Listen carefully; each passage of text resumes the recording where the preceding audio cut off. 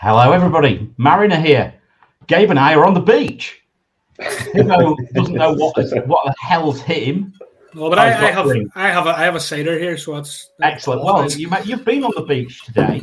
I have already. I saw you caught the sun there. It's coming that time of year. Like say April, May, we get good weather. June, July, August, it just rains. But you know, if you have a shave, you might get sunburnt, mate. The chuns aren't great. Like. Nice to see you, Hibbo.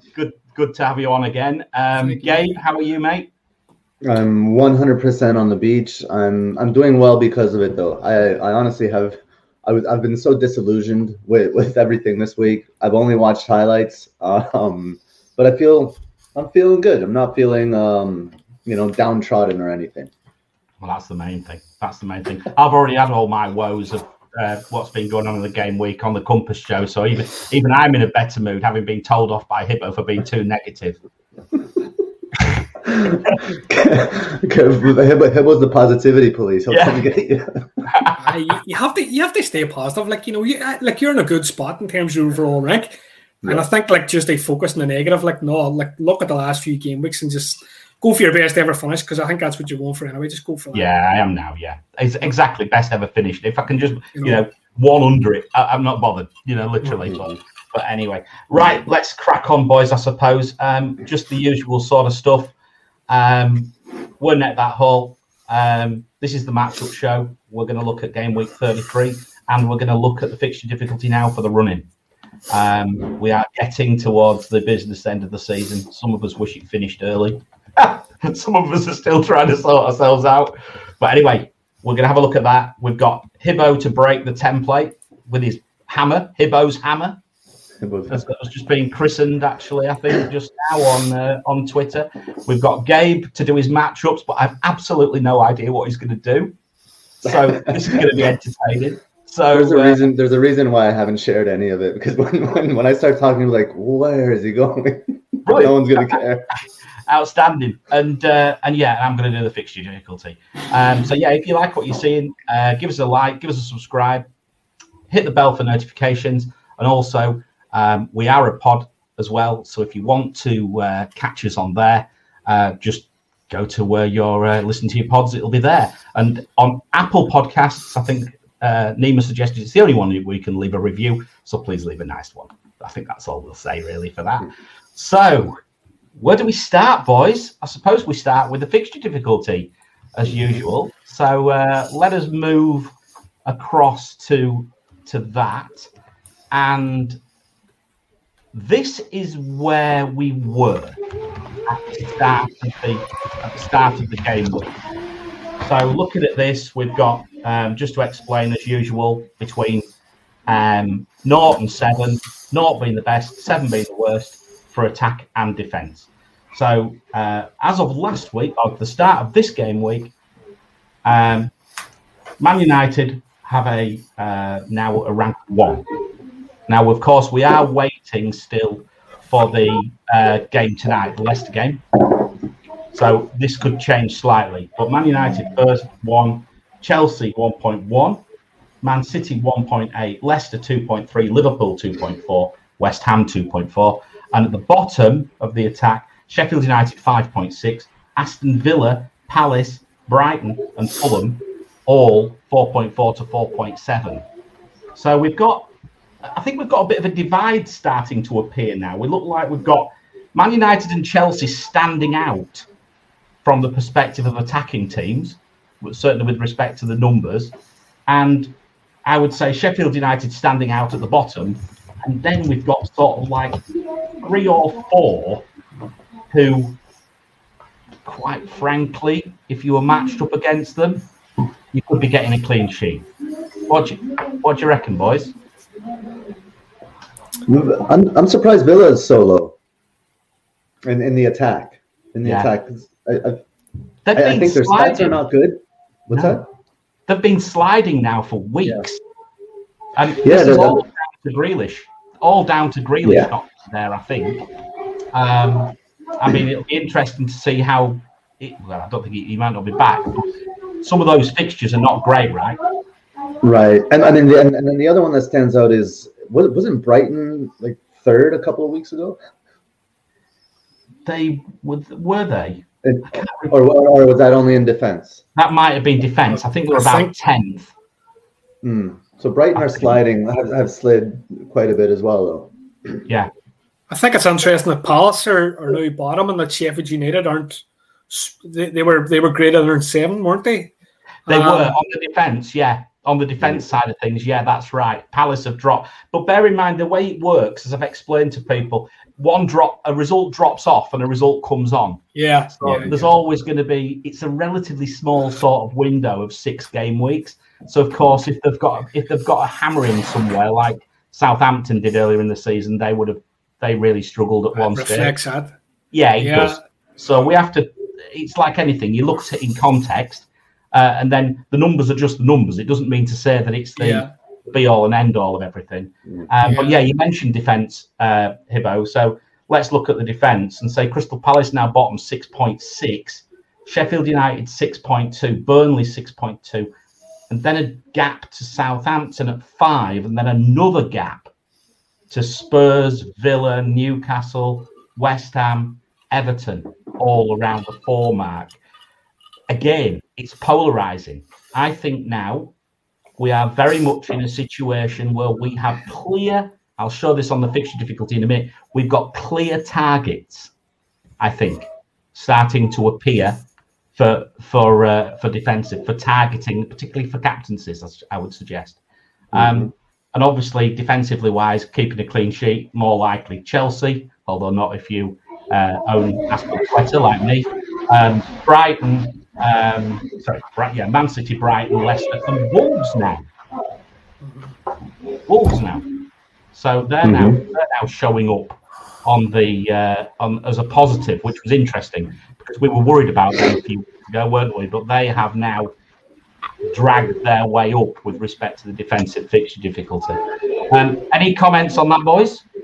I think like looking at the team at the bottom of your FDR for defence, like there's a bit of narrative at the minute that Southampton, Burnley, and Palace are effectively on the beach because they're relatively safe in terms of total points, and Sheffield United are down. So I think Sheffield United are just potentially just going to get pumped at some stage in the running. And this running, see these last game weeks, there's always some team that gets bit like 5-1, 5-0, 6-1, 7-1. And I think it's going to be Sheffield United because I don't think they're going to have any fight left on them. They didn't have any during the season. Now the motivation's gone, they're down. I think somebody's going to give them an absolute pace. Yeah. No, it's interesting, isn't it? I mean, Crystal Palace, like I say, I think they're really up for a kicking now, to be honest. I don't know what I think so. Interestingly enough, Everton, not great. 4. I was watching The Wire tonight, and people were still talking about perhaps bringing Everton defenders in. I don't get that. That's my own honest view. I don't really get that. I think, to be clear, we're basically around the teams with something to play for in defence. If you look, you've got Chelsea, you've got Man City, Brighton, Leicester, maybe not so much Wolves, Man United. They've all got something to play for, haven't they? Yeah, I think the Everton defenders thing's going to be basically around the fact that they double in 35. Well, they're projected to double in 35, and they're guaranteed not to blank in 36. And to be honest, I'm glad that I've got Mason Holgate, deleted. Yeah, I mean, they've got a good fixture. Is it 36? They've got a good fixture. I still love that you have. It's your start. They actually have really good fixtures over the next period. You're looking at Everton. Arsenal's difficult this week, but then they've got Villa, West Ham, Sheffield United, and then in the Sheffield United week they're going to gain a fixture there as well. It's not bad, but here's the thing about Everton: it's hard to get excited about them. Digne, he promises so much, but he's kind of expensive for what he is. And then the other thing to compare him to is, some people, we were talking about this before the show, talking about Spurs defense, and look how low Spurs defense is there. So I mean, Everton's certainly a better shout than anyone on Spurs. Yeah. Well, and Spurs, like you said, we didn't predict they'd keep a clean sheet, and they didn't. If we move on to the fixture difficulty, and I've just got some. This is obviously the. If we look at the the matchups over the next few weeks, and we can clearly see here that, as I said, target Sheffield United, Crystal Palace, Burnley, possibly Southampton as well. It's a bit noisy. Is that me? Sorry. It's all right. Are they on the beach as well? Everyone's on the beach right now. I mean, look, I've just made a few notes on here. You know, Chelsea look excellent if you can pick the right one. I think, you know, that's the way I look at it. Plus 2.1 average for attack, plus 1.7 for defence. Very good. Green. You can see that on here on the screen there. You know, very, very nice green fixture difficulties. Liverpool attack 2.5 against defence minus 0.5. Liverpool attack over defence. Man United attack over defence 2.3 over 0.5.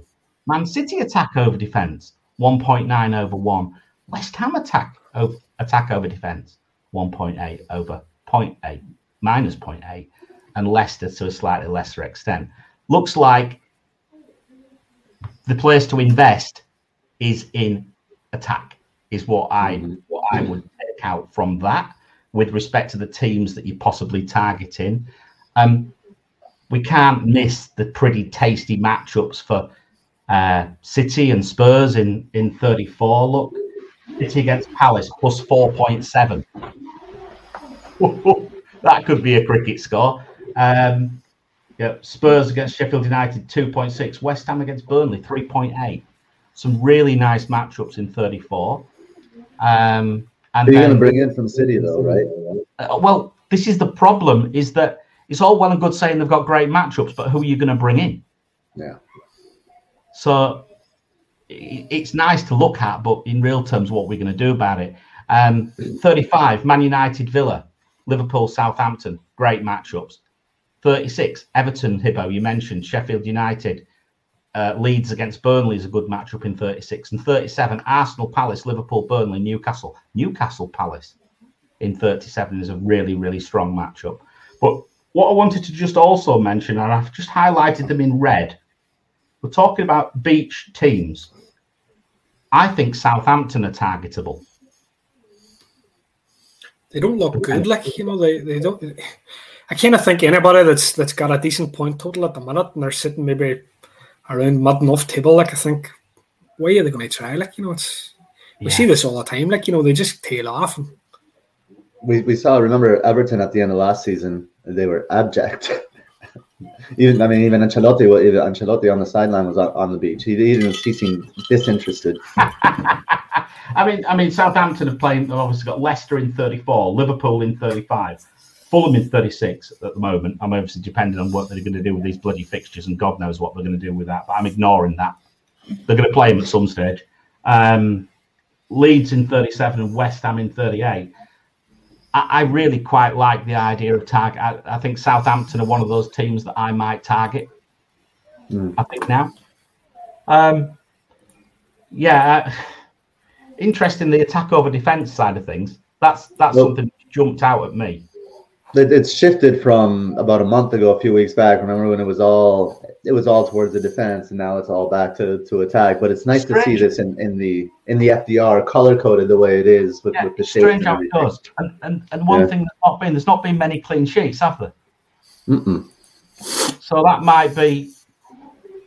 Yeah, is this all starting to come to pass, sort of thing? Hibbo, any comments before we move on to the next? No, I think we've covered it all there. I think that's fair. All right, brilliant. Well, what we'll do now then is we just look at the rankings of teams for the running.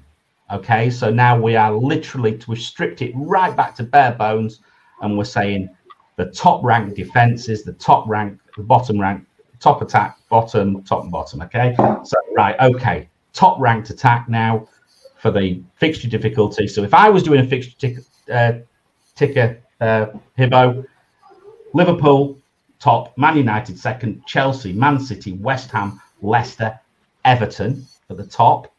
At the bottom, Brighton now, Villa, Palace, Sheffield United, Fulham and Wolves. Spurs not that much further up, but that's obviously probably the death spiral of Mourinho still being in full effect. As I'm sure you're happy about that, Gabe. You did predict his demise. It was as sure as death.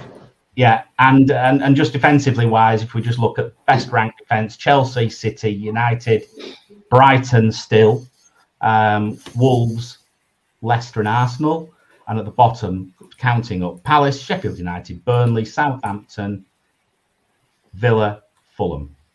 So I think it's fairly set in stone now. I don't think this is going to change an awful lot now between now and the end of the season. Slowly but surely, we're going to have fewer games. Games are going to start dropping off the ticker.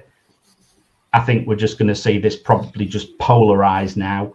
And I think we are concentrating on the top 5 and the bottom 5 for each section.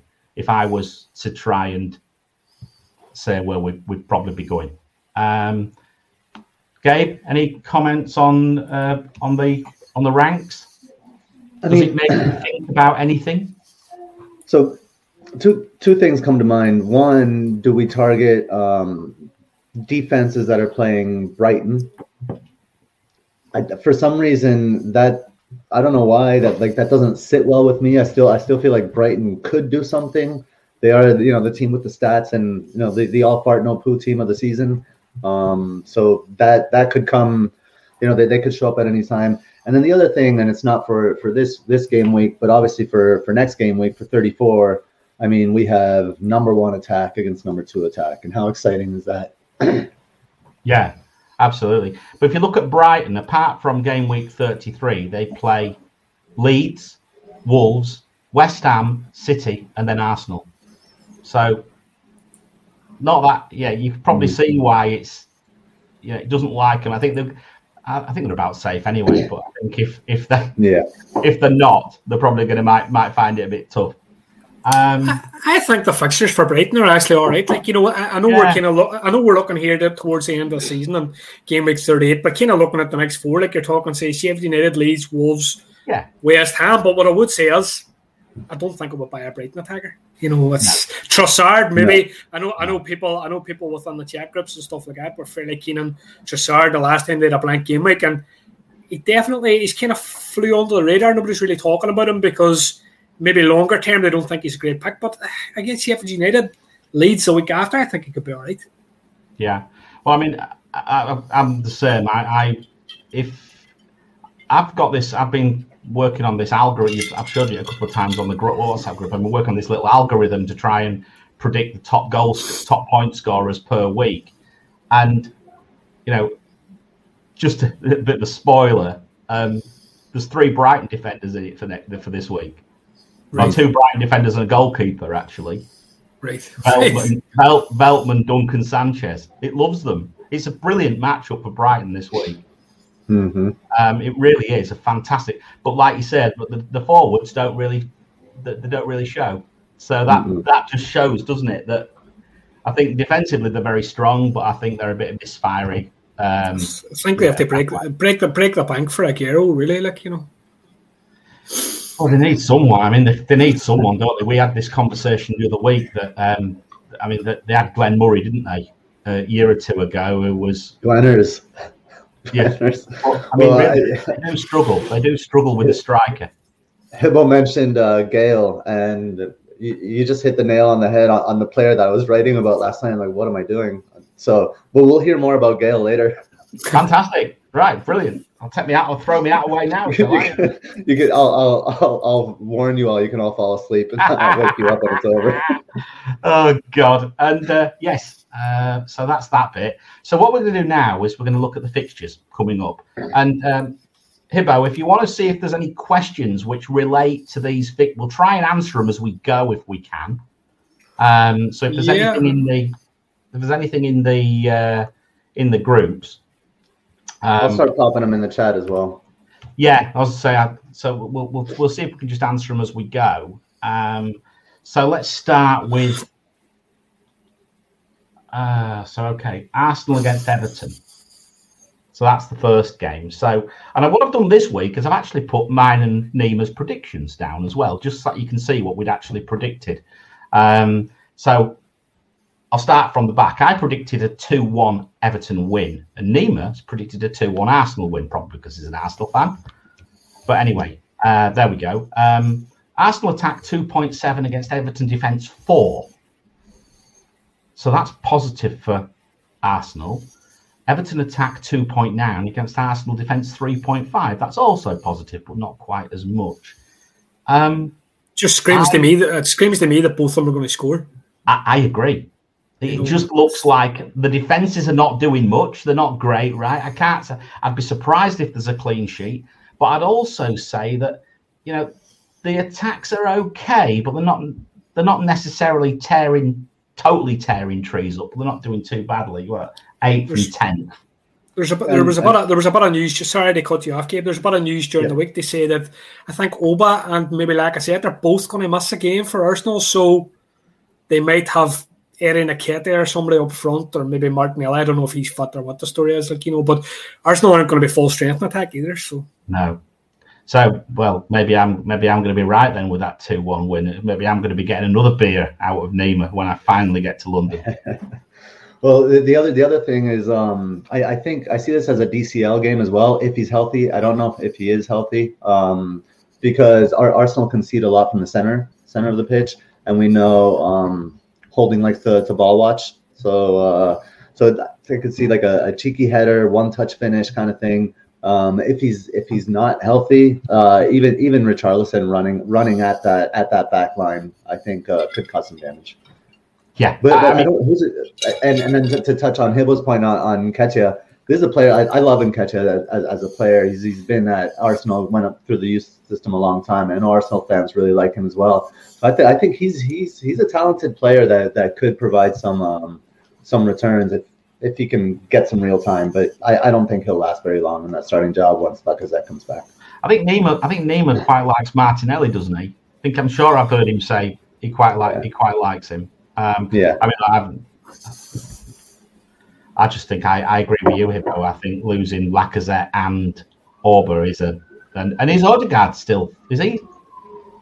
I think he's potentially he's a doubt anyway, as far as I can gather. Looking at the press release stuff today. So so that could be a tough day in the office, I think, possibly for them. All right, so that's that one. We'll move on to the next one. Liverpool against Newcastle. So Liverpool's attack, as we've said, is really good. 2.4 against Newcastle defence, 4.1. That's positive 1.7. Newcastle attack 3.1. Liverpool defence 3.5. Liverpool's defence is not great, and there's been a question about TAA and whether TAA is a captain shout this week. For me, spoiler alert, I put him in the metric. He's nowhere near. No. And the reason for that is because of the way the metric works is it looks at the clean sheet likelihood, and then it looks at the attacking stuff as the extra bit for a defender. You see. And Newcastle's attack has been much improved in recent weeks, certainly in the past two. So, but then we've got Saint-Maximin, who he certainly hobbled off, didn't he? I mean, I don't know whether we've seen any press conferences. I didn't have a chance. I've been working all evening actually, so I've not seen. In fairness, while Saint-Maximin has, we'll get to him later in matchups as well. He has 3 returns in the last 2, but his stats, he's only played 96 minutes combined in those 2 games. And his stats aren't good. I'll explain why.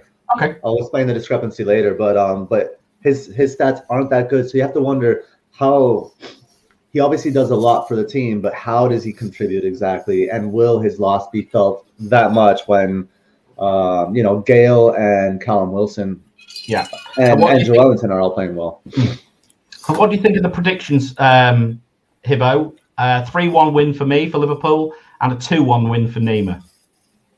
I think they're about fair enough. I think Nat Phillips and Kabak had struck up a bit of a partnership, and I think Nat Phillips is out. So you kind of wonder what they're going to do. Are they going to drop Fabinho maybe back on the defence again? Because I know they are kind of fond of throwing a midfielder back away, and I think it puts their whole attack out of balance. Liverpool whenever they take the like a Fabinho out of the midfield. So I'd be interested to see if that's what they do. Because Phillips How long is he out for? Well, hopefully not long because I own him. Oh, yeah. I don't think it's serious though. Another Mariner cock up. Now, I think that they said he's got something minor. I think, but saying that, who knows? If it's a hammy, he could be out for a couple of weeks. So. What did you say? Then 3-1 and 2-1. 3-1. I said 3-1 and Nima 2-1. Right, just to be argumentative, I'll say Liverpool will keep a clean sheet 3-0. Fair enough. But, I mean, as I say, their defence is 3.5. So on recent weeks, and as I say, I've got 4 results correct now in the last couple of weeks. In recent weeks, that 3.5 tells me that a team concedes normally. That's how I would normally look at it. And I think we'll slowly start to learn this as we go on. But I mean, of course, Gabe, we've got a certain player who's playing for Newcastle who might do a bit of good. You know, he's got a nice name. What's his name again? Miguel, mi amigo Miguel Almirón. It's all right. There's a request from FPL Banger in the chat, so I thought I'd just get that one out there. Got that one out of the way. He'll come back into the fold. Fair enough. Right, next one. Sheffield United against Brighton. This is a very interesting matchup. It's bright red. Have I missed one? West Ham I have. West Ham Chelsea. Let me do West Ham Chelsea first. West Ham Chelsea. West Ham 2.4. Chelsea defence 1.4. So negative for West Ham attack. Chelsea attack 1.1. West Ham defence 4.1 plus 3. So that looks fairly, to me, it looks like Chelsea could turn them over, and I've gone for a 2-1. Now, a lot of the things what I've tried to do here as well, when we predicted this, and we said we weren't going to mention the Super League, but I'm going to mention it just in this chat. I actually thought there might be some 1 or 2 quite little strange results of teams trying to get one over on these big teams. So some of the results, some of the predictions you might see are perhaps thinking that teams might fight a bit harder against one of these top teams. So that was just in my thought process when we did this at the time. But yeah, so I went for a 2-1 Chelsea win, and Nima went for a 0-0 draw. I can see where Nima's going with this, because when West Ham have had when they've been struggling defensively, Moyes in this season has come out with a more conservative game plan and really sat 5 at the back, and that change has sometimes altered West Ham stats. But I don't see a clean sheet. I don't see a clean sheet for West Ham at all. Even if they do that. And they've got Dawson out. There's Dawson out, isn't there? And Masuaku's out. Masuaku's out. Well, Cresswell was injured recently, wasn't he? Cresswell's injured. Rice is out, isn't he? And Mikel Antonio. Yep. So they've got. What are they fielding? The reserves? And Messi Lingard. Yeah, and Lingard's flagged as well, isn't he? I really don't need Lingard must not. Don't talk about that. I brought him in as well. Everyone I bring in. I'm going to steal this, but what's his name? Randy Shafter on Twitter. Randy Shafter on Twitter the other week. I love Randy. Randy's just amazing. To this day, this is the funniest thing I heard, but I'm going to steal it off him. So credit to Randy Shafter. My team's got more flags than an opening Olympic ceremony. It's the Mariner death spiral, the Mariner typhoon, bringing them in. We got a Mariner death spiral now. Yeah, absolutely. I think I've been part of your downfall, Mariner, because I was talking about strawberries and cream, and ever since that, I think the creams went off. No, don't worry. Last week we were on about which vegetable, and I came up with Brussels sprouts. My season's gone to shit.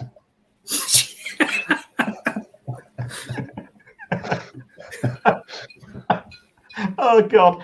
Should we keep going? Sheffield United against Brighton. Right, finally get to that one. This is a good one. This one. Sheffield United attack 5.6 against Brighton defence 2.5. Huge 3.1 matchup in favour of Brighton's defence and Brighton. So that's a definite binary Brewster job.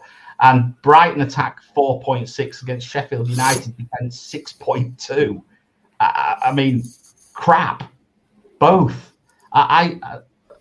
I think Brighton will sneak it 1-0. Nima thinks it might be 2-0.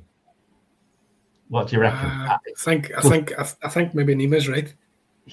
Yeah, it's the sort of game where I think I might watch Strictly Come Dancing or something instead. I just don't think it's the sort of game I would want to watch. Do you watch that shit, Strictly Come No, Dancing? of course I don't. I was thinking of something I hate. But he'll start just for this game. I think it was Swen shared in the chat that the FPL Wire, they did a live stream this morning. Apparently, Zofar is starting Binary Brewster. Yeah, I saw that because I was on and I put a load of ones and noughts in the chat. Why is he doing that? Did he lose a bet? or he's about to. Oh God! Well, I'd have sold him by now. I mean, must be just keeping it just to be bloody minded now. Surely, you've got him that long. I mean, he's going to score. He must score, right? We're going to have an ode to Binary Brewster when he finally scores. We'll have a celebration. I can see this game being 0-0. I have to say. Yeah. I don't. It doesn't do much for me. It doesn't do much for me. No, not much at all. And this one is an interesting one as well. Burnley, Wolves against Burnley. Wolves attack 3.5. Burnley defense 6.2. That's a big positive for Wolves attack. And Burnley attack 3.8 against Wolves defense 2.7. So, as a Vidra owner, and don't get me going about that, why the hell didn't he play Vidra last week? But, I thought, well, maybe I might get something. And of course, I now look at the Wolves matchup and it's negative. That's, to me, I think Wolves have too much for Burnley. And I don't think Wolves are great, but I think they've got enough to beat them 2-0. And Nima went for a 1-0 Burnley win. So this is where what do you think, Hibber? Maybe 1-0 to Wolves. Wolves, I tell you what, if you had a pile of money, just put it on it being a draw at half time, because every Wolves game's a draw at half time. Yeah. They don't score in the first half, and then you look at the team at the minute. They've got like this William Jose, and they don't have any attackers as far as I can see, so I don't know. Neto's probably their best attacker, but Neves... He's out now. Neves is out, isn't he? Neves is out. Neto's out. Neto, that hole, there's no more. No, so I mean, you're looking at saying 1-0 maybe. 6. William Jose or Podencio, or long balls to Traore, and goalkeepers moving out of the way for him. That's what it'll take. And next one. And there's only 3 more, thankfully, so we can move on to the next sections. Leeds against Man U. This is going to be a good game. I think I fancy this as a bit of a goal fest. I think Leeds 3.4 attack, Man U defense 2.9, and Manchester United attack 1 against Leeds defense 3.8. This is the one I thought, Hibbo, that Leeds might want to turn up on the back of this ESL sort of announcement, and I went for a 2-2 draw, and Nima went for a 2-1 Leeds win. I don't know whether he was drunk. I think he was drunk on Tuesday night, actually. Some of these results. There was something happening anyway. No, I definitely see Leeds scoring, if I'm being honest. Like, it's me too. I think United, they flattered it a wee bit in terms of like their defensive stuff, like, and like Leeds, they only play one way. Like they can't really. Although in fairness to Leeds, I suppose recently they've tightened up a wee bit compared to how they had been, and they got the big result against Man City. So no, I think they could go and score there. Like, I think they could definitely score, and if it's 2-1, maybe possible. Yeah, it's going to be good. I think it'll be a good game. I really hope Rafinha's fit. Well, I was hoping there might have been a press conference today, but apparently it's tomorrow, 9:30 UK time for Bielsa. So no doubt he's just going to take the mick out of everybody and just speak in Spanish again. Nima and I are absolutely convinced he can speak fluent English, by the way. I don't know if you saw that on. We're totally convinced. See the one thing about Bielsa, he's straight down the line with his team selection. Like, you know, he never really throws any curveballs. He more or less gives a praise to the team. No. You know, but what we're going to do when we come to the UK, when we all get together, we're going to do a competition who can do the Bielsa crouch. I can do it, but I won't be able to stand back up. My knees, one knee will end up in Bromley and the other knee will end up in Fulham. Was Klopp not doing the Bielsa crouch during the match the other night? Yeah. On the sideline, he was on the sideline for Merseyside Reds, and he was crouching over like a wee bucket. Maybe he was just having a pee or something. I wanted to be sick about with what was going on. Maybe that's why he had his bucket, because he was ready to puke with what's been going on with this league. But no, we're going to do the Bielsa crouch, boys, and see who can do it for the longest. I expect there'll be hospital trips. For sure, definitely. Next one, Villa against West Brom. Local derby. No love lost there at all. This could be blood maybe spilt on the pitch. Villa attack 4.7 against West Brom defence 3.5. West Brom have really picked up. West Brom attack 2.6 against Villa defence 4.2. They're not beating. This matchup likes West Brom. They're not beating Martinez this weekend. I don't care. It's not happening. This is 10-pointer Martinez stuff, like, you know. And tell me about it. But I've gone for a 1-1 draw, and Nima's gone for a 2-0 win. I just think that Villa's defence 4.2. That just again, I'm playing Martinez because I'm not playing Areola because he concedes in the last minute. So no way. So Areola's staying firmly benched till the end of the season now for me. Fulham look just totally down, like, so. Yeah, they do, and it's just so depressing. I mean, anyone who owned Areola and played him twice. I mean, Fulham have had so many heartbreaking moments this season, right? I mean, starting with who was it that missed that penalty kick? Lookman. Lookman. Oh, that wasn't heartbreaking. That was shite. But from that moment, and he was playing well. It was heartbreaking because Lookman was playing really well, and he stepped up to take that pen at the end and misses it. And from then, it's like every time they see some light, they kind of blow some dynamite in front of them in the tunnel, and it's darkness again. It's been a rough one for Fulham. I know, but see, like if you have a pressure penalty and you're trying to take a Panenka, you need a slap. Like you really do need a slap. Like, you know, just low and hard on the corner, like, you know, like that's how they take a penalty. And then you see these boys now, and they're all trying this Panenka, and I just think it's ridiculous, to be honest. Like, if you went to a local park and you seen some boy trying a Panenka, geez, everybody would be laughing at him.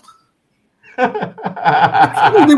would, like, you know, it's such a bad penalty. Like, unless you're Pirlo, like, you know, and then I think you can get away with it if you're Pirlo. I could just imagine someone playing for Grimsby going up doing a Panenka in front of a pontoon stand at Grimsby. It'd be absolute. World War III would break out. Boys would be looking to cut his throat. I mean, Grimsby's players headbutt each other as it is. We've got one player sent off for headbutting the other last week, haven't we? One player. Yeah. What is going on there? Oh, by the way, Grimsby are relegated. They're stuffed. Bye-bye. Out of the league. Anyway, never mind. That's another issue. Leicester against Palace. Let's finish this off. Leicester attack 2.3 against Palace defence 6.6 on the beach. Baker, this is where we've got the hats on, mate, because Gabe and I are on the beach. On the FPL beach over here. Yeah, on the FPL beach. And Palace attack 4.7, Leicester defence 2.5. Negative for that. I see nothing but a spanking here. 3-0. And Nima's gone for 2-1. Can't see Palace scoring. I can't see Palace scoring either. No. I think Nima's getting worried about the beers he owes you, and he's trying to play differential in the matchups and trying to catch up. There'll be a lot more yet, because when I get into when I get my competition hat on, and we'll see how we do there. But no, I mean, interesting enough, Ivo, because you're going to talk about Leicester a little bit, aren't you? I think in your section.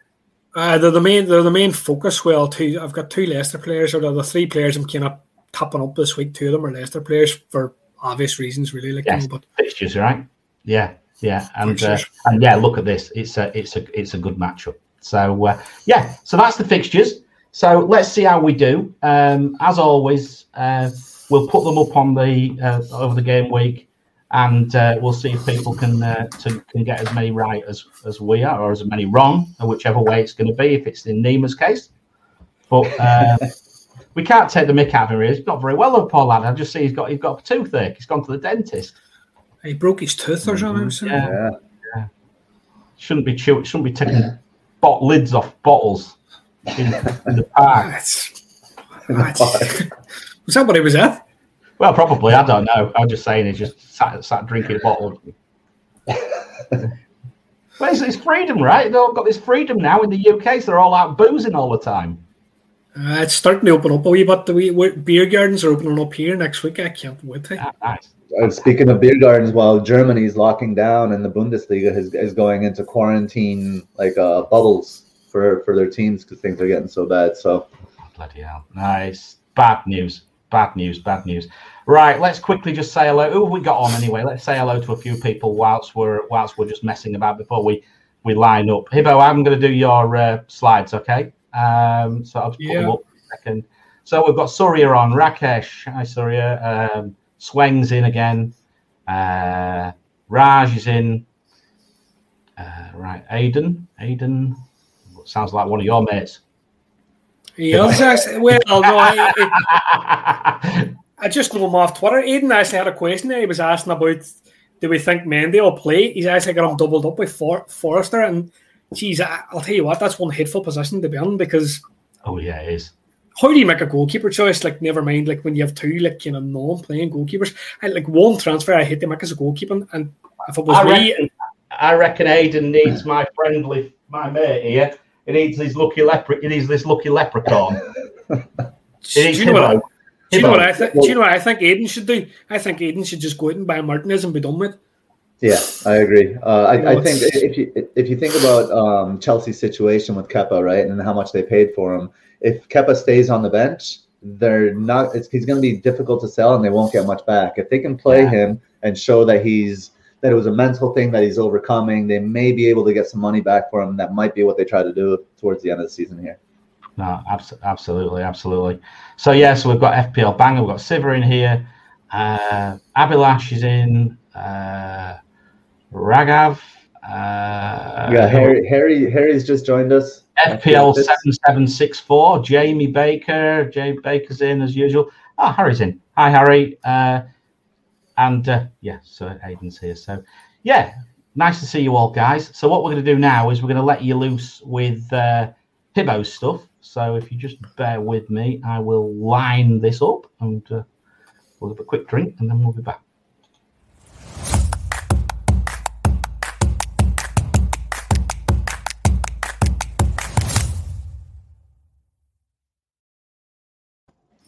Hibbo, break that template.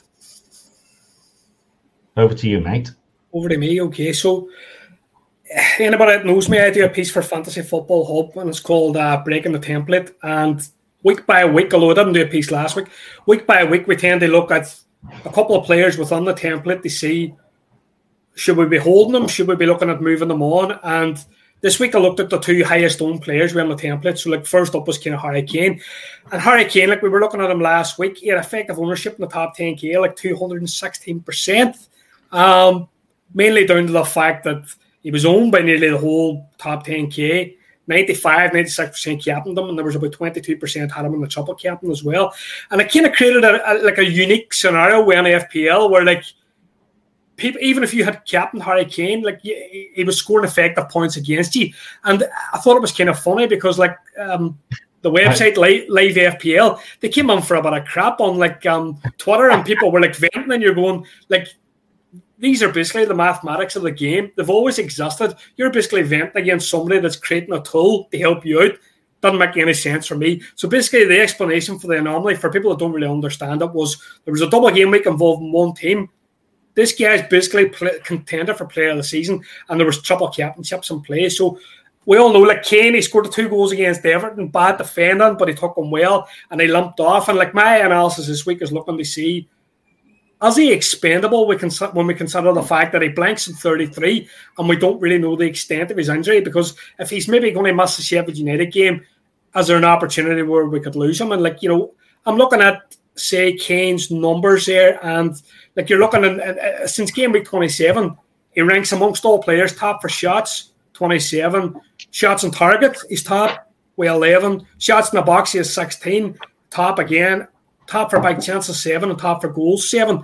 The fixtures for Spurs are like, when we go beyond the blank, like you're talking Sheffield United, Leeds, they've got Wolves, they've got Villa, and they've got Leicester, so they're particularly juicy. Now, I think there's an issue in terms of Kane replacements and the fact that I know Nima had basically dubbed them like the alternative strikers. Like when we're looking at in the forward position at the minute, like the template is very much like 78% of managers at the minute own both Iheanacho and Harry Kane.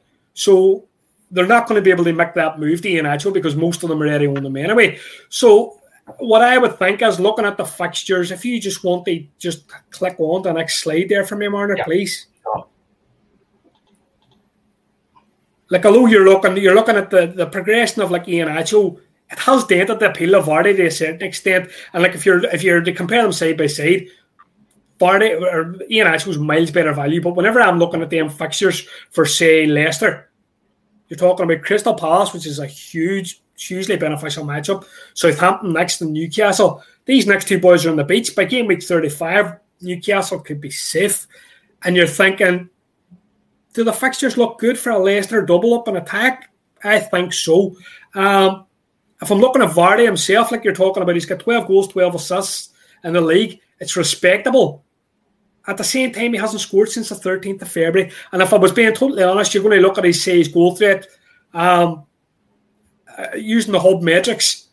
All his goal threat stats, whether it be shots on target, shots in the box, big chances, and like actual returns in terms of goals, they've all dropped off. But like weirdly enough, his key passes have increased, his big chances have increased, and so has like his assist potential as such. So like nearly in a way, the absence of Maddison and the presence of Iheanacho has turned Vardy, and he's become like less sniper, more provider. What I will say is Maddison's on the way back. He had been out injured for a while. He was put in an naughty step because of a breach of COVID. That's all sorted now.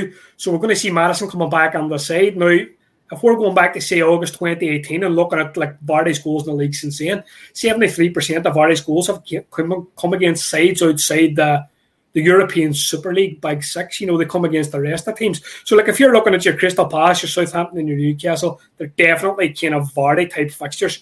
Like if we're looking at the immediate fixture, Palace over the last 6 game weeks, they ranked 3rd worst for shots conceded in the box, 61, and big chances conceded 17. So they are dire. Like, they add another element to this. Ben Crellin's basically stated that there's a fair chance that the game week 36 fixture against Man United, not exactly the best fixture in the world, but that there is a fair chance that it's going to pull forward on the 35. So like where I'm going with me like kind of potential thing with Kane is, if Kane's going to he's blanks this week, so you're talking he's got a game week, he's got a fixture in 34 and a fixture in 35. There's a chance that Leicester have 4 games in that period. Now, if Kane was to miss 34, if we were to get noises that he's going to miss Sheffield United, I think you got to take a punt and go somewhere else. What I think is we're not going to get the news, and I think if we're not going to get the news, my recommendation is to hold. So just to move on now to the next point, I'm going to say if you want to click the next slide for me, Marner. Yeah. So I was just going to say, Hibbo. Again, just talking about this algorithm that I've calculated. It's got both Iheanacho and Kane selected for this week. Not Kane, Vardy. This week.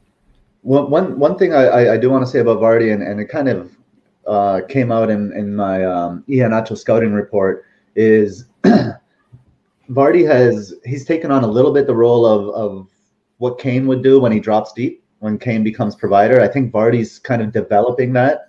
The other thing that I've seen him do is he's creating space for Iheanacho. That's been his role since they've been playing 2 up top. I showed it in that scouting report a couple of weeks ago where Vardy's pulling defenders wide and Iheanacho's getting into those spaces in between the center backs and the fullbacks. But one thing I'll say from a coaching perspective is usually that interplay changes. So it won't just be one player always pulling and the other player always filling the gap. That can change at any moment. So I really like the Vardy shout because it could be Iheanacho opening space for Vardy once defenses adjust. I kind of think the dynamics maybe going to change with like the return of Maddison, because like whenever I was looking back at Vardy, like, you know, Vardy was out, he had the hernia problem, he got the operation done, and then he came back. And then you look, he's had basically a dry spell since then. You look and you think, is he still trying to get over the hernia? But that period also coincides with the fact that Maddison hasn't been on the team at all. Iheanacho's on the team. The thing about Leicester is they're only going to create a finite amount of chances, and the chances have to fall to one or two forwards. And at the minute, they've all been falling to Iheanacho. But I think it would be a fallacy to turn around and say, that's the way it's been going, that's the way it's going to continue. Like, the pendulum can just swing for me, and all of a sudden, you can see Vardy hat-trick, do you know what I mean? He's still got the pens. I think he's a shout. Do you want to click the next one? Starting this week, because I've brought in the Acho in. Could happen. I'll be honest with you. See if I get word that Kane was out, I would pull the trigger and I would captain Vardy this week. I'm not even joking. Like, he's been so overlooked, and I get that his form hasn't been good. And like, what I will say about Vardy is he's never been like a volume shooter. He doesn't take a big amount of shots. He's very efficient normally. He hasn't been efficient recently, even in the FA Cup. He's missing these really easy chances, and he's kind of beating himself up about it. What I will say is, I think the dynamic's going to change a wee bit with Maddison back in the team. He's going to be there to provide the bullets, and I think we could see a different kind of Vardy against Palace, I think. But I'll move on to Son if you don't mind. Like, no, that's all right. Greenwood, right? Isn't it? So the next part's kind of like a focus. No, it's I'll speak through this part anyway. So the next highly owned player in the template was like Heung-min Son. You know I'm a big fan. He's an 84% of kind of elite top 10k teams, and I think he presents like a slightly less of a conundrum than, say, Kane, because like if we look back to, say, February, Son hasn't been in great form. He scored a couple of goals recently against Man United, and then he scored a goal last night. Like, if we're looking at Son stats since game week 24, he's kind of similar to Vardy in a way, where all his goal threat metrics since game week 24 for Heung-min Son have regressed. His shots have decreased, his shots on target have decreased, his shots in the box have decreased, big chances have decreased, and so have his goals. But again, his creativity has improved. It sounds about, like, why is this happening? And when we look at, say, Son's regression in terms of goal threat and his improvement in terms of creativity, it coincides with the return to the side of Bale. And Bale became more of like a dominant goal threat the side when he came onto the team. And I think it's slightly worrying for Son when we look at, say, like Ryan Mason's now the coach. Bale started last night. I don't think Bale's going to be left on the bench the way Mourinho and Bale obviously had a fallout. Like, you know, that's what it seems to me. And I think now we're going to see Bale get more minutes. Could he be the shout instead of Son? But I'm looking at maybe potential replacements for, say, Son. And I think number one's basically missing Greenwood. So, like, we're looking at last week, his ownership was, say, sub 1%. That's obviously changed because people that owned him have rose in rank and people are also going to buy him. But with Anthony Martial, he's out for, I think, the rest of the season. I think Greenwood's going to be the main beneficiary. So, like, if you're looking in terms of stats, he's now 4 goals and an assist in his last 3, and he's recorded consecutive double-digit hauls. Now, since game week 28, amongst all players, Greenwood ranks second for shots with 17 and top for shots in the box with 15. So, like, he's also received 4 big chances. He's created 3 for his teammates. In terms of fixtures, United's fixtures look all right, but they don't look amazing. Like, you know, they've got Leeds. I think they can score. They've got Liverpool at home and they've got Villa. I think they can potentially score in all 3 of them games, and there's a fair chance that the match against Leicester is going to be added to the schedule for 35. So, looking at the statistical play and what we can see with the eye, I think Greenwood's a play. Now, looking more fixtures, like you're looking at Maddison, and I think as a fixture pick, he's nice. Like, he's been sidelined since February. He's had a hip problem. he breached COVID restrictions, so he was benched in the last. He didn't make a squad actually in the last game. But I had to look back a bit for Madison because he's missed out. But like whenever I look back at the period, say from, I just want to check 2 seconds here. If you just click on the next slide there, Marner. Yeah, there we go. So, like, if we're looking at, say, Madison's stats, and for these stats, I've had to go back and look at, say, game week 19 to game week 25. He'd notched 4 goals and provided 3 assists in 8 games, which is a great return. And over that period, he ranked second amongst all players for shots, which is impressive, and third for shots on target. He's got a huge slice of free kicks. He took more free kicks than anybody in the league over the period. His form before the injury, he's in 3% of top 10k teams, so he's definitely differential. We're looking at their fixtures and we're saying they've got Palace, they've got Southampton, they've got Newcastle. They're potentially going to gain Man United as well in game week 35. You're looking at the way Leicester are playing, they've got any actual bang on form. I think Madison's a great shout. So, like, just to kind of conclude, like, my piece here. Can I ask a question quickly on Madison there, Hibbo? Go ahead. So some people have been mentioning that Madison takes a while to kind of build up form. He usually is not a strong starter when returning. What are your thoughts on that? Do you buy into that, or is that just narrative? I would like myself kind of buy into it, like, you know, from playing a bit of football, like it does when you come back from injury, it does take you a while to get up to speed. Now, what I will say is he has been fit. He's played some minutes in the league. He's played some minutes in the cup as well. He came on as a sub in the cup, like, so he's had some minutes. He didn't make the squad as far as I gather for the last match because he breached these COVID restrictions. So look, he's been in and around the squad. He's been training. I think with Madison, he's kind of got a bit of this bad boy reputation. He's a bit of a spice boy. I know they're overloaded with options at the minute. You've got Euro 2020, which is bizarrely called Euro 2020, even though it's going to be called played, and it's going to be played in Euro 2021. Like, you know, so like I don't know what's going on there, but I think Madison, like, if you're looking at these games now, I think Madison has to lay down a marker to try and get on that England team because they've got Grealish, they've got Greenwood, they've got all Sterling, they've got all these players, Jadon Sancho. At the minute, like, is he even going to, like, he's going to make a squad maybe, but he's definitely going to be starting unless he does some magic in the last. Like, and I don't know if he'll start slow. I think he'll come out with a bang in this next game. Like, you know, I think Leicester, like, are a good thing, and the 3-0 from Marner, I think it's a great shout. I'll finish my conclusion here, and it's basically like, see, in terms of Harry Kane, if he's fit for Sheffield United in game week 34, hold on to him, folks.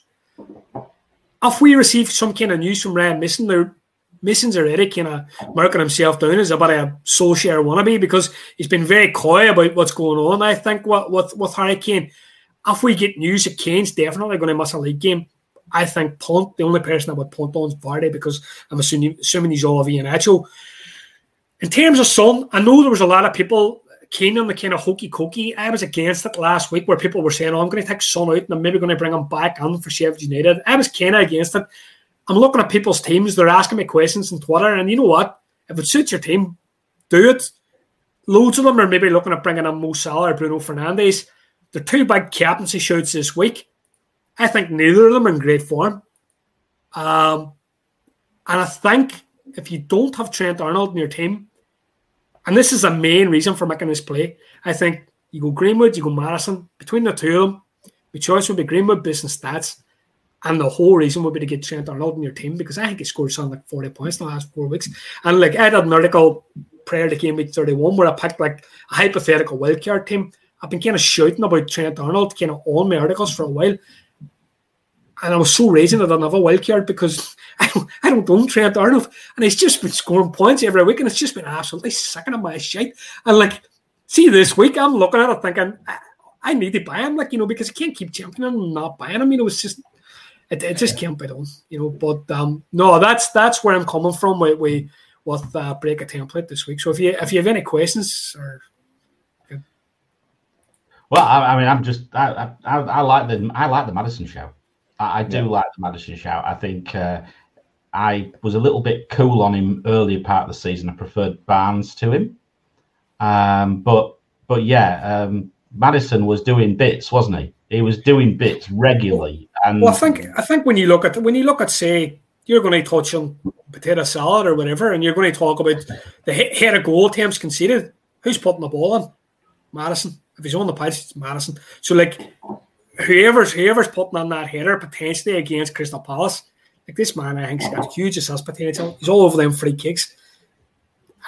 I think it could be gold this week, like, you know. And I think it's what you can do. Like, I think if you're looking at your team and you go, oh, I've got Son this week, he doesn't play, and I've maybe got Alonso. Is he going to play? Like, you could potentially have Trent Arnold or Madison or Trent Arnold and Greenwood. And I think those as a two are potentially so much better as two expensive players that maybe, well, we know Son isn't going to play. Azpilicueta, boys like that, you know, you could maybe move them on for like a real premium, like that's got great fixtures to the end, and that's just that slot in defence. You just don't worry about it anymore. No, I was going to say I would love to take Azpilicueta out my team, but there's one slight problem. It's called Kung Fu Stones, because John Stones tried to decapitate someone, and probably got sent off just for another flag for my Olympic opening ceremony team now, which is just littered with flags. So yeah, I think Trent is a must now. I was 0.1 out last week. I was waiting. You know, wait. The idea is wait because of all the issues going on. I did that and then priced myself out, and so I went for Phillips and look where that ended. Look where that ended up. But yeah, I agree. I think all those shouts are great. There's one other player I'm going to throw in here, Hibbo, as another option, Sigurdsson.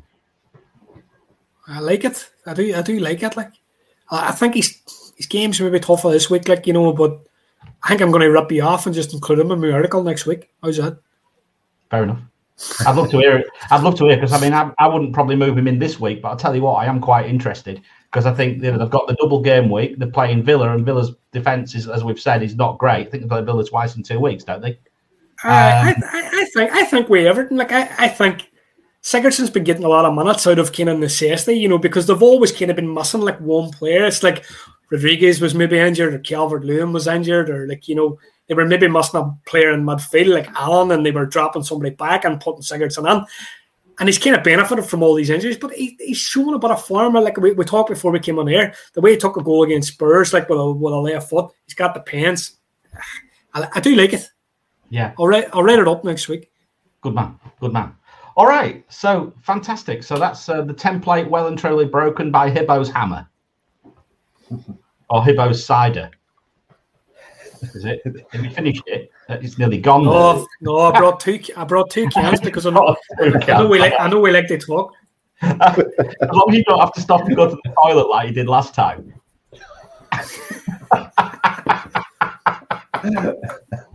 We need to start up. Let's keep going. We'll just cover the normal sections, and then we'll let you go, Gabe, as well. So we've got Souček watch as usual. So we'll just have a quick look for potato salad lovers everywhere. And last week, I went for Nat Phillips.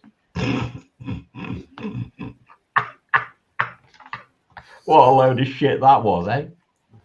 I didn't even bother looking who anybody else went for because I was that peed off. I never even bothered. I can't remember. Who did you go for, Gabe?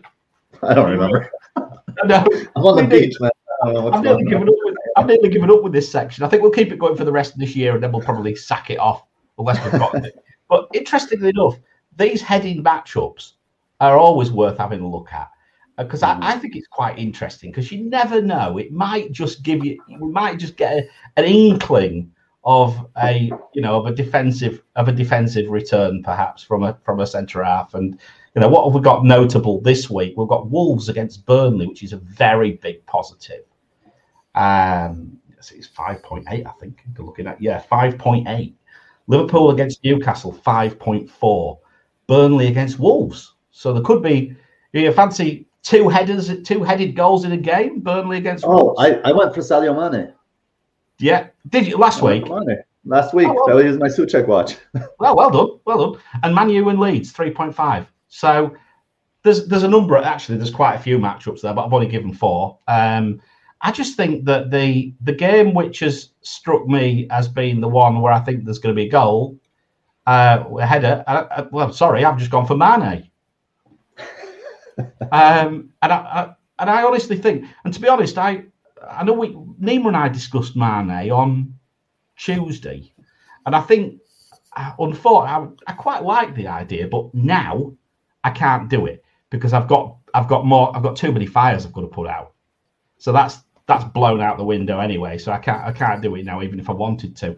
But I do think Mane 5.4 fixture matchup, Trent firing, 5 headed chances in the last 6 game weeks, which is equal third, and he's got a 0.73 non-penalty XG per 90 minutes, which is 4th.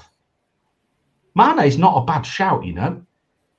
He's not fashionable like my hat, but he's actually not a bad shout. What do you think, Hibbo? I think this happens. Like, I think you get to this tail end of the season, and like, you know, it happens every year. These kind of like unfashionable players or players that have been out of form kind of reinvent themselves and go on a run. I like the Mane shout. I really do. Like, you know, it's outside the box. He's a lot of money, but I can see it like, you know, as an alternative to even like say a Salah this week, you know, because I think Salah's like he's like the lazy captaincy shout this week, you know, not to offend anybody, but it's just like, oh, I own Salah and he plays Newcastle at home, like, you know, it could just as easily be Mane's day, or it could just as easily be Firmino's day. Like, you know, it's just one of those kind of games where, like, I wouldn't be surprised to see those 2 boys return back. I mean, we've heard about Bruno coming out. Certainly, I nearly fell off the seat of the train when I was listening to FPL Banger when Sam said he was selling Bruno. Mm-hmm. I couldn't believe it. So I nearly passed out. He couldn't believe it when he was saying it. He's like, I can't believe I'm about to say it. But, you know, I mean, is Mane, if you can get to him, is Mane a route from Bruno? Here's one for you. See in my article in Game Week 20 or in Game Week 28, I wrote up about selling Bruno, and I think the first match after he scored against Man City and he scored like 10 points, and I thought, this is an absolutely stinking shoot. Like, why did I top this up?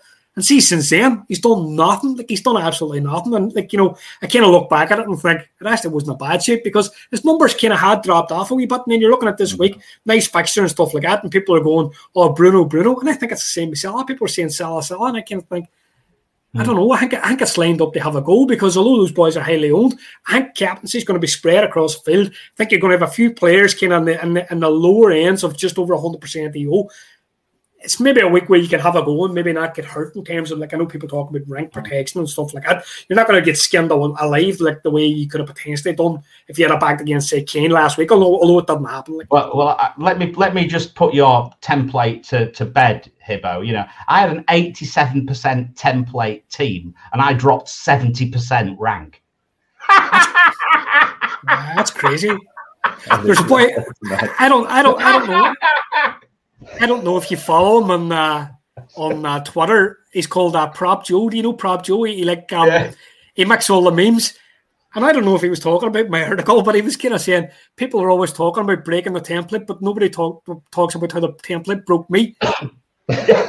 Yeah, that's a good point. Which I thought was really good. Like, you know, because like people, like, it is true. Like, you know, at times when you can try to go against it, geez, it'd make a complete mug out of you. Like, you know, it's just it made a bloody mug of me. I'll tell you what, it really made a mug of me. It's just that just shows, doesn't it? You try to go a certain way. You think about it. You think about your ownership. You think, right, okay, I'm going to captain Kane. I saw that. I captained him. I saw my rank go down when Kane scored. You know, I was actually quite pleased he got injured. I shouldn't have said that. I was on the triple cabin. Don't be saying that. I don't mean it. One comment on Mane really quickly is that there's a lot of competition for those midfield spots, and it's a big risk to go with Mane. I think, but when there are other like I think Maddison is a lesser risk for less money. I don't disagree with you. I just think it's a different option. And I think if you looked at Liverpool, when we looked at the fixture difficulty early on, and it suggested that Liverpool attack over defence. But then I kind of think, see what you're saying, like Liverpool attack over defence. Trent is Liverpool attack. You would probably take the attack and defence and average it for Trent as his fixture difficulty. And you look at his price and he's 7.5 million, and see when Trent's not firing, I have a great theory. Like, you look at players and you kind of go, do they represent good value or bad value now at the minute? And I look at Trent now at 7.5 million, and you compare him to, say, Madison. We said he was maybe 7.1. Who's better value? No. I know they play different positions, but more ways to points, right? There are more avenues to points with Trent. Easily. Like, Trent does, it wouldn't surprise me. I think it was the match against Newcastle. Don't know if it was last season or the season before. He scored 20 plus points. It's possible. Like, he's got to come in. I can't leave him out anyway. As I say, Hong Kong Fooey, John Stones, he's out of there. So yeah. I sold him this week. It was great. Sticks and stones may break my bones. Yes, they may. Yeah. I think the only person happy about we'll mention Randy again. Randy Shaft was absolutely delighted. Sticks and stones may break my bones, but give him a red card so he can't hurt me. Yeah, exactly. Gabe, do you want to line your slides up? Yep, ready to go. I'll share your screen, and we'll let you loose. So just bear with us.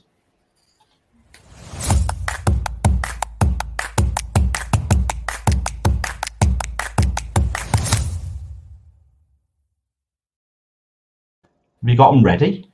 Yes, sir. Here we go. Right, there we go. All right. We're going to start.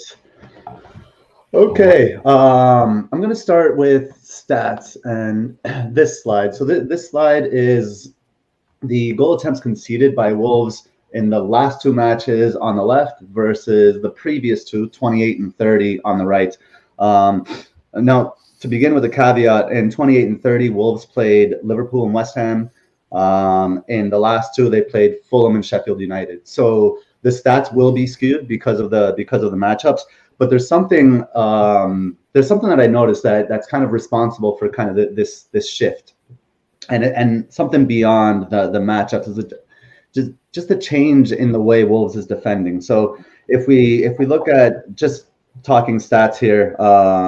Against Liverpool and West Ham, the XGC for Wolves was 2.13 versus 1.32 against Fulham and Sheffield United. No big surprise there. The easier matchups, obviously, the easier matchups will have a less XGC. 2 big chances conceded against Fulham and Sheffield United versus 4 against Liverpool and West Ham. Now, this is the part that's interesting. So against Liverpool and West Ham, chances conceded from the middle of the field. Wolves conceded 10 chances from the middle of the field versus the center 3 chances versus Fulham and Sheffield United. And I was wondering, then I took a look at the left and the right. Wolves conceded 4 chances from the left against Liverpool and West Ham and conceded 5 chances, so more chances from the left against Fulham and Sheffield than they did against Liverpool and West Ham.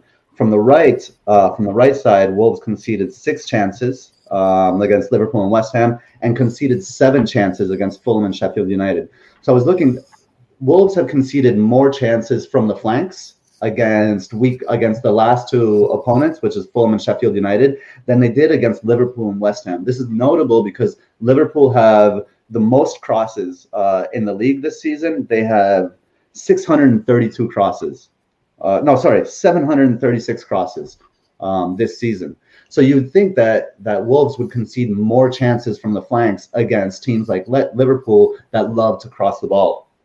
However, that's not the case. So what I've noticed is against the Fulham and Sheffield United, I think Wolves have been more compact around the 6-yard box, and they've created. You see the green kind of the green line there. They've created a kind of barrier, and they're forcing teams to cross the ball into them. Now, this week on the Zonal Marking podcast, they mentioned that that coincidentally, I listened to it after I wrote this last night as I was falling asleep. They looked at crosses. It was a big kind of tactical examination on crosses, and they noticed that 1 out of every 70 crosses ends up in a goal. Now that's an extremely low return rate. So did Wolves figure something out, and are they forcing teams to cross more to decrease the percent chance of scoring? Maybe. Now, when you look at teams like Liverpool, who are highly successful at crossing, the past several seasons, certainly they do cross a lot. They're a little bit of an aberration because they're going more towards more crosses, while other teams are shying away from crosses. Liverpool, but still, they have a success rate about 1 in 50, which is still not very good. So this is just something on Wolves' defense, because a couple of weeks ago we were talking about making fun a little bit of the fact that people were bringing Cody in, and Wolves were quite low on your metric, Mariner, in terms of defensive FDR. They were quite low, and they've risen recently, partly because of the fixtures, of course, but I think partly because of the change in the way they're defending. Then their organization at the back is different.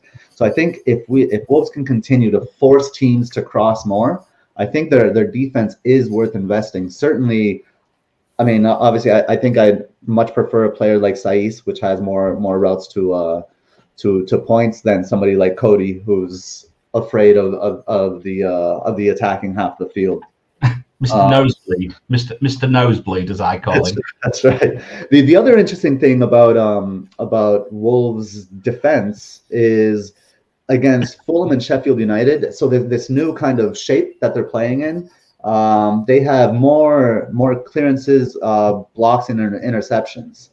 So they have 78 in the last two matches against Fulham and Sheffield United versus 65 against Liverpool and West Ham. Liverpool and West Ham, teams that shoot more, you'd expect there to be more blocks, but that's not the case. So with this new setup, we can see they're kind of like they're more compact in the middle of the field. So I think that they're getting more blocks on that front. So that's just a little analysis on Wolves' defense and how they've changed from a tactical perspective. I do think they're worth an investment, especially with in the easier fixtures. Now, the next thing I'm doing here. All right, so I wanted to take a look at Alain Saint-Maximin, right? Oops, is this no, this isn't the one I want. Sorry. Let's start here. And as I was looking through his stats, I realized I kind of came across something that was really surprising to me, and that's what led me to the scouting breakdown. So I noticed Alain Saint-Maximin, he had a goal, he had 2 returns, double return, a goal and an assist in game week 31 against Burnley. I'll get to that in just a second, but I point that out because in that same match, let's see, Saint-Maximin played 33 minutes. Dwight Gale played 56 minutes. Saint-Maximin came in for Dwight Gale. And Alain Saint-Maximin had a 0.18 XGI against Burnley, and he had 1 goal and 1 assist in that match. Now, Gale had a 0.63 XGI in that match, and had 0 returns. I went back a match before against Spurs, and that's the match that we're going to look at here. And Dwight Gale had an XG of 1.4, an XGI of 1.4 in 70 minutes with 0 returns in that match. So Dwight Gale is actually getting the stats, but Maximin is getting the production. So I wanted to explain why. And again, for our podcast listeners, I'll try to be as descriptive as possible. So here we're seeing a play in the 19th minute here, Newcastle against Tottenham. Newcastle is attacking. Richie has just switched the point of attack through, I believe it was Kraft there that helped them switch the point of attack. But I want to start with number 1, Miguel Almiron. There he is again. I told you he'd make another appearance. So this is the benefit of Newcastle playing in the diamond, right? That they have that they're more dynamic in their attack. So Almiron comes from midfield and drags Rodon across the pitch over to Rodon's left side where Reguilon is. Reguilon is actually marking Gale just in front of Rodon. Once the ball gets played out wide to Murphy, Gale recognizes the situation right away, and he sees how Almiron is dragging Rodon wide, and Joelinton is holding Sanchez centrally. So there's a gap there for Gale to push into. Now, Murphy should really play this ball first time, one touch pass into that space if he notices it being created. Obviously, he doesn't do it. But this is an interesting situation. What I liked about it is that look how early Gale recognizes this, and he recognizes it because he's looking over his shoulder and he sees the Rodon being pulled wide. We go to the next shot. Now look where Murphy is. I want to go back here. Murphy is about kind of close to the center circle when he receives the ball. Instead of playing the ball first time, he actually dribbles and ends up close to the box, and that kind of like the whole attack breaks down. And this is kind of highlighting some of the problems with Newcastle. So Murphy gets dispossessed, but the ball falls nicely to Shelby, who lines up. You can see the visual cues here show him lining up. He's going to hit it first time, cross into the box. For some reason, Rodon is kind of rooted. As it's easier to see, obviously, in the video. But Rodon is flat-footed here, ball watching, and Gale knows he has the inside track. He's between the ball and Davinson Sanchez. So he should be able to have that inside track on Davinson Sanchez. And I really like the Longstaff coming from the middle, running into the gap in front of Rodon. He's the one that really stalls Rodon. So this played like the way Newcastle's midfield interchanges with their front line, I think is working quite well. They have other problems for sure, but that the movement from Almiron and from Longstaff, and we'll see more of it later, is creating opportunities. We go here. This is the cross in. The cross comes in from Shelby, and he puts it right on Gale's head. And Gale is getting in great positions. He's getting good chances. Where he's lacking is in his finishing technique. So this ball is coming in from Newcastle's right side. Gale needs to put this ball with his head. He needs to put it right back, kind of where it came from. That's where he's going to get power. We see the green arrow pointing to the right side, or to Lloris's left side, which is where he should have really smashed that. Instead, he tried to deflect it. He tried to deflect it with his head to go far post. Now, it was a decent deflection, but that decision gave Lloris a chance to save this ball. And Lloris, true enough, does come up with a good save here. This is a high XG chance. And what makes it even higher XG is the next slide here. The rebound. Lloris, as he does, Lloris is famous for giving rebounds right in front of the goal. Instead of parrying wide, Lloris just like slap it right back. He's like, try again, son. And you know, when you put it on Gale's left foot, I guess it's safe to do that because Gale just puts it right into the ground. And it almost actually splits. If you remember this play, Gale puts it into the ground. The ball's super slow. Though he's kind of like falls on top of it. It falls behind him. It ends up like underneath his bottom. And he kind of almost sits on the ball. This is just a bad play all around. But the movement from Gale is good, which is why his stats are good because he's getting good opportunities. But if we were to examine Gale's post-shot XG, I bet it would be quite low. And that's the problem with Gale. But Gale is getting the stats while Saint-Maximin is getting the production. And I will show you why with, here we go. Against Burnley. So here's Saint-Maximin. Look at it, one. We have Saint-Maximin on the right side of kind of going down the right flank, Newcastle's right flank. He's just inside the box at the end line there. And Burnley is, it's kind of like hustling to recover. And we have four Burnley players, actually, not everybody's obviously watching, right, and marking, but four Burnley players stepping to the ball. This is the Saint-Maximin effect, is that he draws players in. So Alain Saint-Maximin makes the rest of his team better, right? Everyone stepping to the ball. We'll see here. This was a great little kind of Cruyff turn where everyone just shifted towards the end line, and Saint-Maximin cuts the ball back. He loves that little back heel turn, and we'll see it again in another slide. Oops. There we go. Oh, hold on a second. Apologies. I'm missing a slide. Oh, well. In the previous slide, Lamant Saint-Maximin hits it back to Murphy, and Murphy hits this kind of impossible shot. It goes through 4 Burnley defenders, extremely low XG, which is why Saint-Maximin's XGI is so low, because the XA on that play would have been really low. I still don't know how Murphy scored that. But this play here, this next one, really, I think shows the kind of like the power that Saint-Maximin has. In the black, so he receives the ball from Shelby, kind of on the right side of the center circle, and he's driving he's got Tarkowski, who I somehow just realized looks exactly like Aaron Cresswell for some reason. And he has Ben Mee. He has Tarkowski and Ben Mee. So what he does is he angles his run towards the goal and on the outside he has Callum Wilson waiting on the outside. But Saint-Maximin, he angles his dribble and his run towards the goal, and what that does is that brings the 2 defenders closer together. By bringing the defenders closer together, his movement will alter both of them together. So this is just a really smart initial like angle on the dribble for Saint-Maximin. And again, the fact that Ben Mee kind of comes in towards Tarkowski opens up the space for Callum Wilson.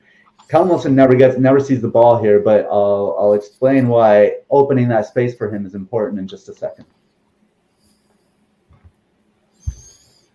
So once he gets to the next stage here, we see how close together Tarkowski and Ben Mee certainly has come inside. Now he Alain Saint-Maximin angles his dribble away from goal, which is really a genius move, because by doing that, he engages Ben Mee. So Ben Mee can't go back outside to cover Callum Wilson, and Tarkowski follows him, which Tarkowski following him opens up the space inside, and we'll see why that space is inside. I mean, I can't tell you if Alain Saint-Maximin plans this or if it's in the moment or if he sees this play kind of throughout, but it seems like he's like in the Matrix here, and he's Neo in the Matrix seeing this happen. He's bringing the 2 defenders closer together so he can kind of manipulate them in tandem. And we see, look at that space that opened up inside. We see it with the green box there. Alain Saint-Maximin goes back outside towards Callum Wilson, which causes the 2 central defenders to step outside. And then he cuts back inside, and he has all this space to shoot. And he catches Pope on in that near post. But this is all a creation of one player. This is a low XG play. The stats are going to seem really low. But watching the eye test shows that this is what he does. So I think Alain Saint-Maximin is going to be a stat breaker, and he's going to open things up for other players in his team. Now he's injured, right? Yeah, well done. I was going to say the one player I've not seen much of is my mate. How come you've just done a full article on Newcastle attack and I saw Joe Linton on one slide? I mean, he said Joe Linton, very nice. It was a very sexy way to say Joe Linton. Yeah, Joe Linton. Joe Linton. Like that. Yeah. Well, and that's a little. So obviously, Brazilian. It's not like his first name is Joe and his last name is Linton. That's what I thought it was. I thought his name was Joe Linton from Gateshead. Joe Linton from Gateshead. Joe Linton. It's actually like Joel. So, but Joel in like Portuguese would be like they like to extend their vowels, so it'd be Joel. So it's Joelinton. Joelinton. But what do you reckon, Hibbo? No, I think it's no. It would just be Joe Linton here. Joe Linton. Joe Linton. Joel. But I think this analysis of like Saint-Maximin spot on, because he's a kind of player like he has these kind of wild shots from like some of the goals he scored this season. Like they must be like really, really low XG. He's not a volume shooter. He's not going to be the kind of boy that's always just popping off like loads and loads of shots, like your Harry Kane, your Salah, your Bruno Fernandes. But it doesn't mean he's not going to score. And like he's going to defy XG. Like like we see players like Lingard's defying XG like every week, and then you're having this debate at the minute around about sustainability. And I just, to be honest, I'm sick to death of the debate, because it's like people are talking about Lingard's sustainability, and you go, well, if Lingard was to sustain his current returns, he'd be scoring 30 league goals a season. So no, it's not sustainable.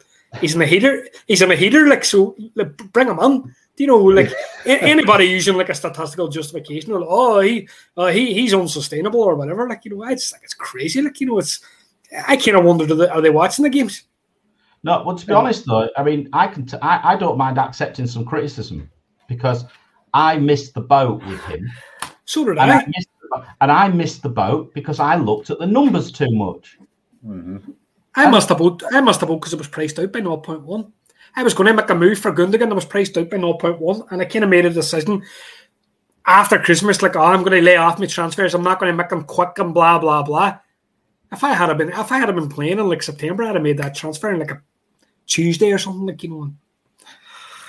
Yeah, and I mean, to your point there, Hibbo, and if we look at just kind of like the eye test, then we can see why players are outperforming their stats, and that doesn't mean nothing is sustainable, right? Because everything changes all the time. So like that argument of unsustainability applies to every single player. Even a player in poor form, for example, is like, well, that poor form isn't sustainable, so let's bring the player in. You can use that logic backwards. That logic it's faulty. It's a faulty logic. That's something I like touch on like a lot in my articles, where I'm kind of obsessed with like conversion, and like, you know, like something that people will talk about is like, you know, their form's unsustainable. Like, you know, they're hitting not a lot of shots, they're scoring a lot of goals, and by the same token, like I'm talking about Vardy this week. The rut he's going through at the moment for me is unsustainable because Vardy never is converting at such a low rate. He's never missing so many big chances. So like I kind of look at Vardy and just kind of go, well, what is he? He's premium player. He's premium fixture. Don't be overthinking it with none of your stats or nothing like that there. Yeah. Just look at Crystal Palace. No, look at the way they're playing and forget so much about Vardy and just what he's doing himself, and just look at what he's done maybe historically in the last 4 years and go, well, I know he's a good pick. You know, and I kind of think FPL managers can get a wee bit bogged down in the, what about the last 4 weeks? What about the last 6 weeks? What about the last 4 years? You know, I think it's important. You know, it's, you know, like 4 weeks, 6 weeks, it's such a small window. Like, you're going to have variances, and like people are going to, I just think the sustainability debate, I just think it's ridiculous. Like, you know, because it never will take into account the fact that players are going to have runs of good form and dips where they aren't playing well. It's like, you know, yourself, like, you're not scoring every week, and the only players that are, there are players that kind of seem to me like immune to the sustainability debate. It's like Harry Kane, Salah, Bruno Fernandes, and even those guys have tailed off in kind of recent weeks. Well, I know Salah definitely, like, you know, it's sustainability is a concept to be discussed around the environment and our planet, maybe not so much for FPL. Don't get me going on carbon. I've just been doing a full week on it. I can't. We're going to have to move on fast. One thing I look at is whether a player is due or not. And I think, you know, I look at their returns against their XI. So expected. So I look at, you know, XG plus XA, so expected involvement, and then I look at how many returns they've got. And you'd be surprised how many times that if a player, maybe a Salah of this world, you know, you'd expect him at some stage, as the longer it goes, the more likely something's going to click. And I've seen it a few times, but it's just getting it at the right time, isn't it? It's all about timing. It's bringing players in at the right time, moving off them at the right time, and a fair slice of luck, which I haven't had any for about the last 4 weeks. But hey ho, that's life. Great, Gabe. Little Prince time as well. So Little Prince. I'm gonna say 3, 2, 1, and it'll be on the screen. Or it should be as soon as I do that. There we go. Boing. Roman Saiz. So, you know, we saw in the Socek watch that he's, you know, Wolves is quite high against Burnley. We saw how low Burnley was in the attack FDR. Saiz, as you and Nima mentioned in the FPL Compass show in Mariner, should have had an attack or could have had an attacking return last match. He's got so many ways to points. I remember at the beginning of the season when he was the Kurt Zuma of Wolves. Wolves with an improving defense. We saw why because of that change in how they're defending and his attacking returns. And is he on some set pieces, or am I mistaken there? think he was taking. Yeah, he's been taking set pieces as well. I mean, we said there's just so many routes for him to get a return. So no, I really like him. I think, to be honest, I think I did bring him in earlier part of the season, and then of course what happens? He got dropped, didn't he, for Kilman? Well, I think I'm probably dropping my stones for Saiss for a hit this week. I had Saiss as well in game week 3. Like, I have to say, I'm a huge fan. His goal threat, I think, is just. I think it's unbelievable. Like, he's very unlucky not to score in his last game. Like, and I have to say, like, as far as Little Prince, and it's not all about the stats, and Little Prince is more about feeling. When I think of Wolves, I want to take a nap. But when I think of Saiss, Saiss is the one part of Wolves that I find that is alive. So I reckon it's a really good shout. And of course, you had a little success last week as well, because Little Prince was Cavani last week, wasn't it? If I recall, he didn't even start, and he came and returned with a goal. There we go. Fantastic. So yeah, you're on a roll, Gabe. Now you've got to kick on. So let's see what's going on next. So okay, let's try and move this up. So all right. So let's have a look at the captaincy. So we'll try and trundle through that, and I'll try and remember to keep moving the tickers on at the bottom, which I'm doing for once today. So there we go. Look at that. 4 green ticks. Well, there's only 3 players, but community poll last week, Kane, success.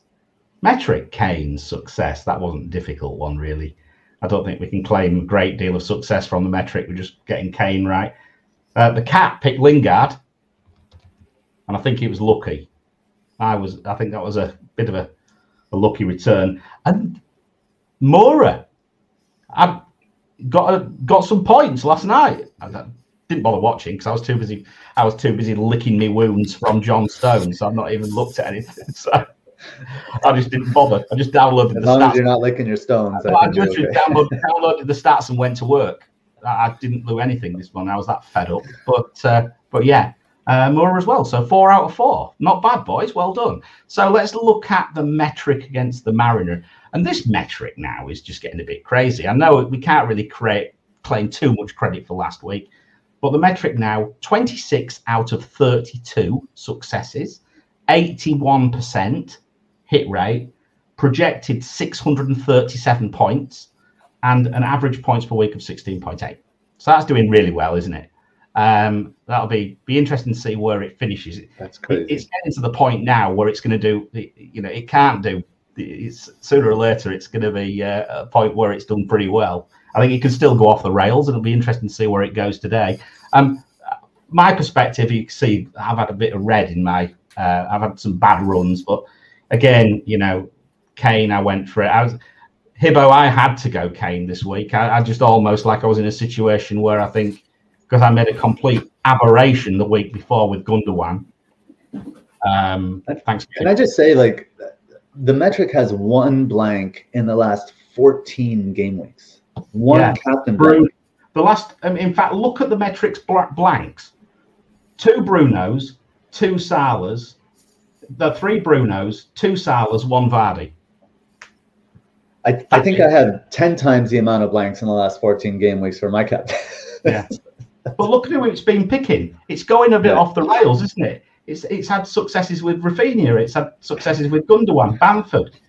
The metric's getting cocky.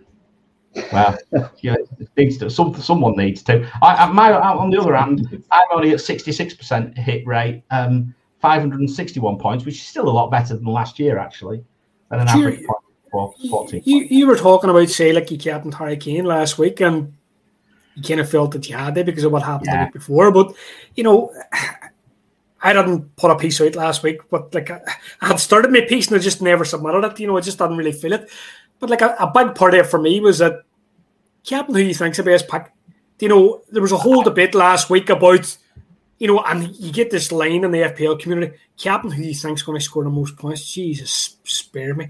Captain who you think's the best pick. Yeah. And like in the last week, when you're looking at the stats, you're going to always pick Kane. But then at the same time, I nearly think it became like a binary conversation in the community. It's like, oh, I'm like Team Kane and you're like Team Son and stuff like that. And you're going, but this is like we're talking about one game, like whereas like what we're talking about, say Vardy returns over 4 years compared to like Vardy over the last 6 weeks. Well, like if we're talking about one game or 2 games, anything can happen. Son can outscore Kane over those 2 games, and like I would never pull somebody down, but like for me, I thought it was an easy choice because I had the triple captain. The forecast was that Kane was going to have like say 200%, and I kind of thought, well, I'll take 300 this week, and I'll just love to fight another day type thing. And I can see why like people maybe thought I'll just captain Kane or maybe rank protection or whatever, and I can see why people thought I'm going to have a go and have a pop at Son this week. And it was all much and muchness. Like, you can have these. In the end, it didn't matter. It never matters. Like half the time, it's like you get these like high-fluted debates in the community. So, I'm back on this player and I'm back on that player, and it all comes out in the wash, and everybody's got 12 points. Yeah. Unless your captain Gundogan, of course, he comes off the bench for 1 point. There we go. Anyway. Well, you should have spoke to me before you done that. Well, it was Gabe's fault.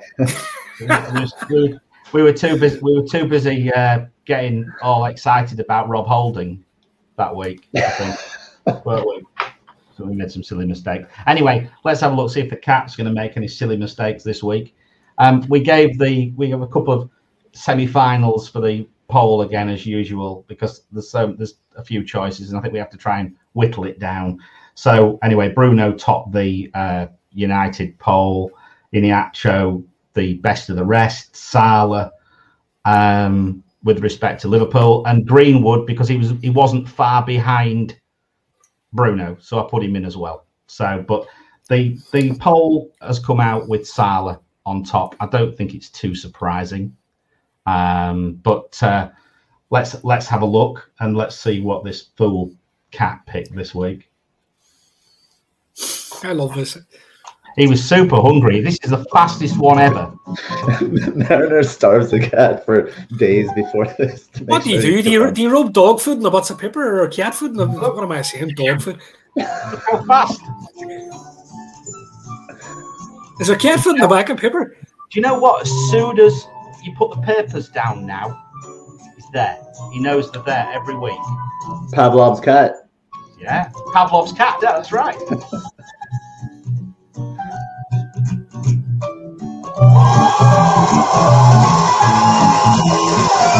There we go. One more person that's not even thinking. That's just going Salah, like Hibble said. Not even thinking about it, just doing Salah. Well, these are all the cards which I have here. Look, I've got all the cards here with all it. So, and I shuffled when I put them down. I shuffled them, so I've no idea where they are. But yeah, he was super hungry. But the moment we put them down this afternoon, he was there before even the food was there. He was already waiting. Clever cat. So anyway, he's coming in now. Here he comes. I can hear him scratching. Right, Captain Metric. Let's go. It's gone for Bruno. There is a caveat. There is a caveat. And that is Iniacho is on 82. He hasn't played yet this week. If Iniacho gets 1 return, he may go top. If he gets 2 returns, he will go top. What if he gets injured? If he gets injured, then he'll disappear off the thing completely because this thing takes into account whether the people are flagged or not. So, but yeah, Iniacho's very, very close. Interestingly enough, Iniacho is quite a distance ahead of Vardy for obvious reasons. Hibbo, we obviously know why. But if we just look at the metric, we run through it. So, hello, Cat. So the first... Oh, bloody cat. Hang on a minute. Bloody cat. First... Let's look at it. You brought the papers out and he came running. He's like, where's my food? Actually, that's a great point. That's probably why he's there. Pavlov's cat. So anyway, so we have Bruno 83, Rashford second 82, Iniacho also 82. As I've said, the caveat is he could go top. Put these numbers into context, and I like to do this now just to explain where we were last week. Kane was top with 84, but there was a multiplier in there for Kane of 1.75 because of his double game week. There's no multiplier there this week. So these are strong stronger matchups than. Can I ask you a question here, Mariner? Of course. What if Greenwood were to make the metric? I'm assuming he's not there because of rotation. He hasn't played enough games. He just missed out. I think I have to double check, but in my other metric is right at the top. So I think he was second. I think he's second. And then my question, I guess, would be between Greenwood and Iheanacho. Say Iheanacho gets a return. He'll jump. Because I think I'm going to go with the metric this week. Well, Iheanacho goes to the top. I can't quite remember whether Greenwood was in front of Fernandes or behind. So what I'll do is I'll post it up on Twitter with the rotation removed so that people can see the full list. But from the perspective of the match of this, the rule is 30%. We have to make a rule somewhere. Who are you backing this week? Who am I backing? At this moment in time, I'm on Bruno. And the reason I'm on Bruno is because of the penalties, the number of penalties that Leeds concede. They've conceded equal top number of penalties this year at 9. So along with Liverpool and West Brom. So that's one reason why I'm going for that. I think he's involved enough. I think he may well be assisting the assister a little bit at the moment, which is a bit of a worry. But I do still think that Bruno is a solid. I think he's still a solid captaincy pick, to be honest, this week. How about you, Hibbo? I'll be honest, I haven't decided. No. I mean, look, that's my choice at the moment. I have to say, if Iheanacho goes off tonight, I might well put it on Iheanacho. I'm kind of funny, right? You know, and I know I've kind of talked to Nima about this, about say the whole concept of a boss team, and people log on their FPL team on a Monday morning and they set their team for next week. I don't do that. I don't change my captain. I'm really superstitious about captaincy. I never move my captain or my vice captain until I've made my decision, and I haven't made my decision yet. So usually the person my go-to for captaincy is Chris Tan, writes an article for Fantasy Football Hub, and his article is just amazing. It's my favorite article in the FPL world, and I never decide my captaincy until I read that article. But I think it's wide open this week, and I think we're going to see maybe 3 players possibly over 100% in the EO. Yeah, I think he went with Salah. I think he went with Salah, didn't he, this week? Maybe I haven't read it yet, you see, because I haven't decided. Sure he did. I'm sure he did Salah, and I think his differential was in Iheanacho. Right. I think. Well, I just want that. You tweeted it, so I read it. I know why, but I read all my stuff together. I tweet everybody first. I'm like a bot. Oh, hang on a minute. Nima's in. He's saying he loves the hat. How about my hat, Nima? Yeah. I threw mine away earlier on when I was talking about John Stones. Very quickly, boys, because obviously we want to move on, try and answer a few questions before we get out of here. One thing I would mention, again, for the listeners, the fixture difficulty for Bruno is high. It's very positive, 118. So it's very green. Slightly better than Leicester's fixture, but that's before Leicester's results goes in tonight. So if Leicester do particularly well tonight, then that they could jump above that. And that's another reason why Iheanacho could do well. Equally, if Leicester don't do well, he could drop the fixture difficulty could drop off a bit for the matchup, and then he could fall away. So we'll have to see. I'll issue this again tomorrow, because let's talk where it is now. But the captaincy choice for the metric will be once the Leicester game's in. It won't be before. So whoever the metric takes will be on that basis. We do have some news that FPL Match has just shared with us from Anfield Watch. Apparently, Nat Phillips and Curtis Jones are back in training today. Good news for you, Mariner. You're off the beach. But Diogo Jota was not pictured in training ahead of Saturday's match. So little bit of a concern. I actually like Salah less without Jota. Yeah. I think that hurts Salah. I think Firmino in there hurts him. I can see that. I mean, look, if you look at Jota and Salah in the metric, you can't split them. Right. They're virtually identical look. There's just one more return for Jota and just a slightly lower form or expected points per game. And that's what brings them together. So they're very the same. And as I mentioned about TAA, and I got a question from, I can't remember who it was on Twitter, but anyway, so I added TAA in, and you'll see that it's quite a long way down. And that's because of the fixture difficulty. Look, 102 or 102.7 for the defence against 113.2 for the attack. So that tells me that, yes, they can do. Yeah, they can. I'm not saying TAA is a bad captaincy pick.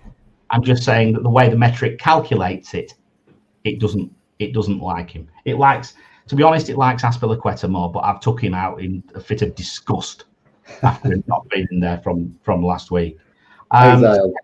So that's the metric. The last thing to look at is the differential.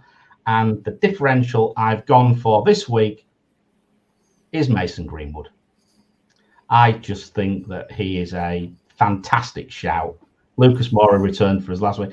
I mean, look at his numbers. Again, credit to Fantasy Football Hub, because I love these graphics. So I stole it and dropped it on the screen today. But, he really does, despite what we've just said. I mean, the fact that I probably will captain Bruno. Look at those numbers.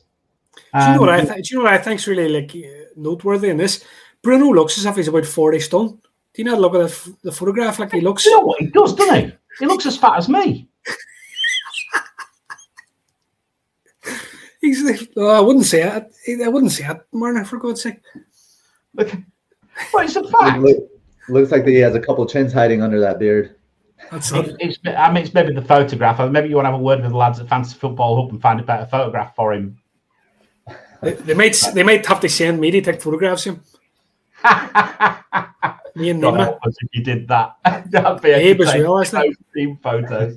But no, I mean, look at it. I mean, you only have to look at the graphic in the middle, blue over red. Look, that's the last 6 games. Crazy. He is so much stronger on. So question: Why would you go Bruno over Greenwood? Penalties. That's it, right? Yeah, penalties. It's an easy route to a captain return, in my view. And I just think that there's tricky players. United have got tricky players.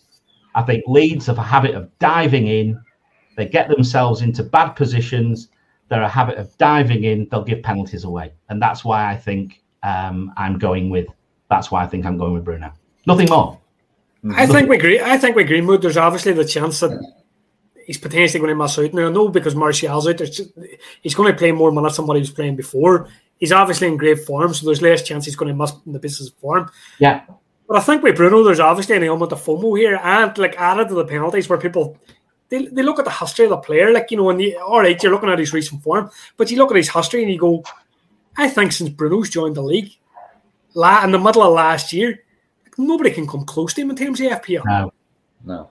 And you're looking at he's potentially going to post a score amongst your AFPL greats, like your kind of Lampard, kind of Van Persie type players, which is in his first full season. It's crazy, So for me, Greenwood wouldn't really be a captaincy. I'd be happy enough to own him, and the percentage gain I'm going to get from a differential will be enough for me.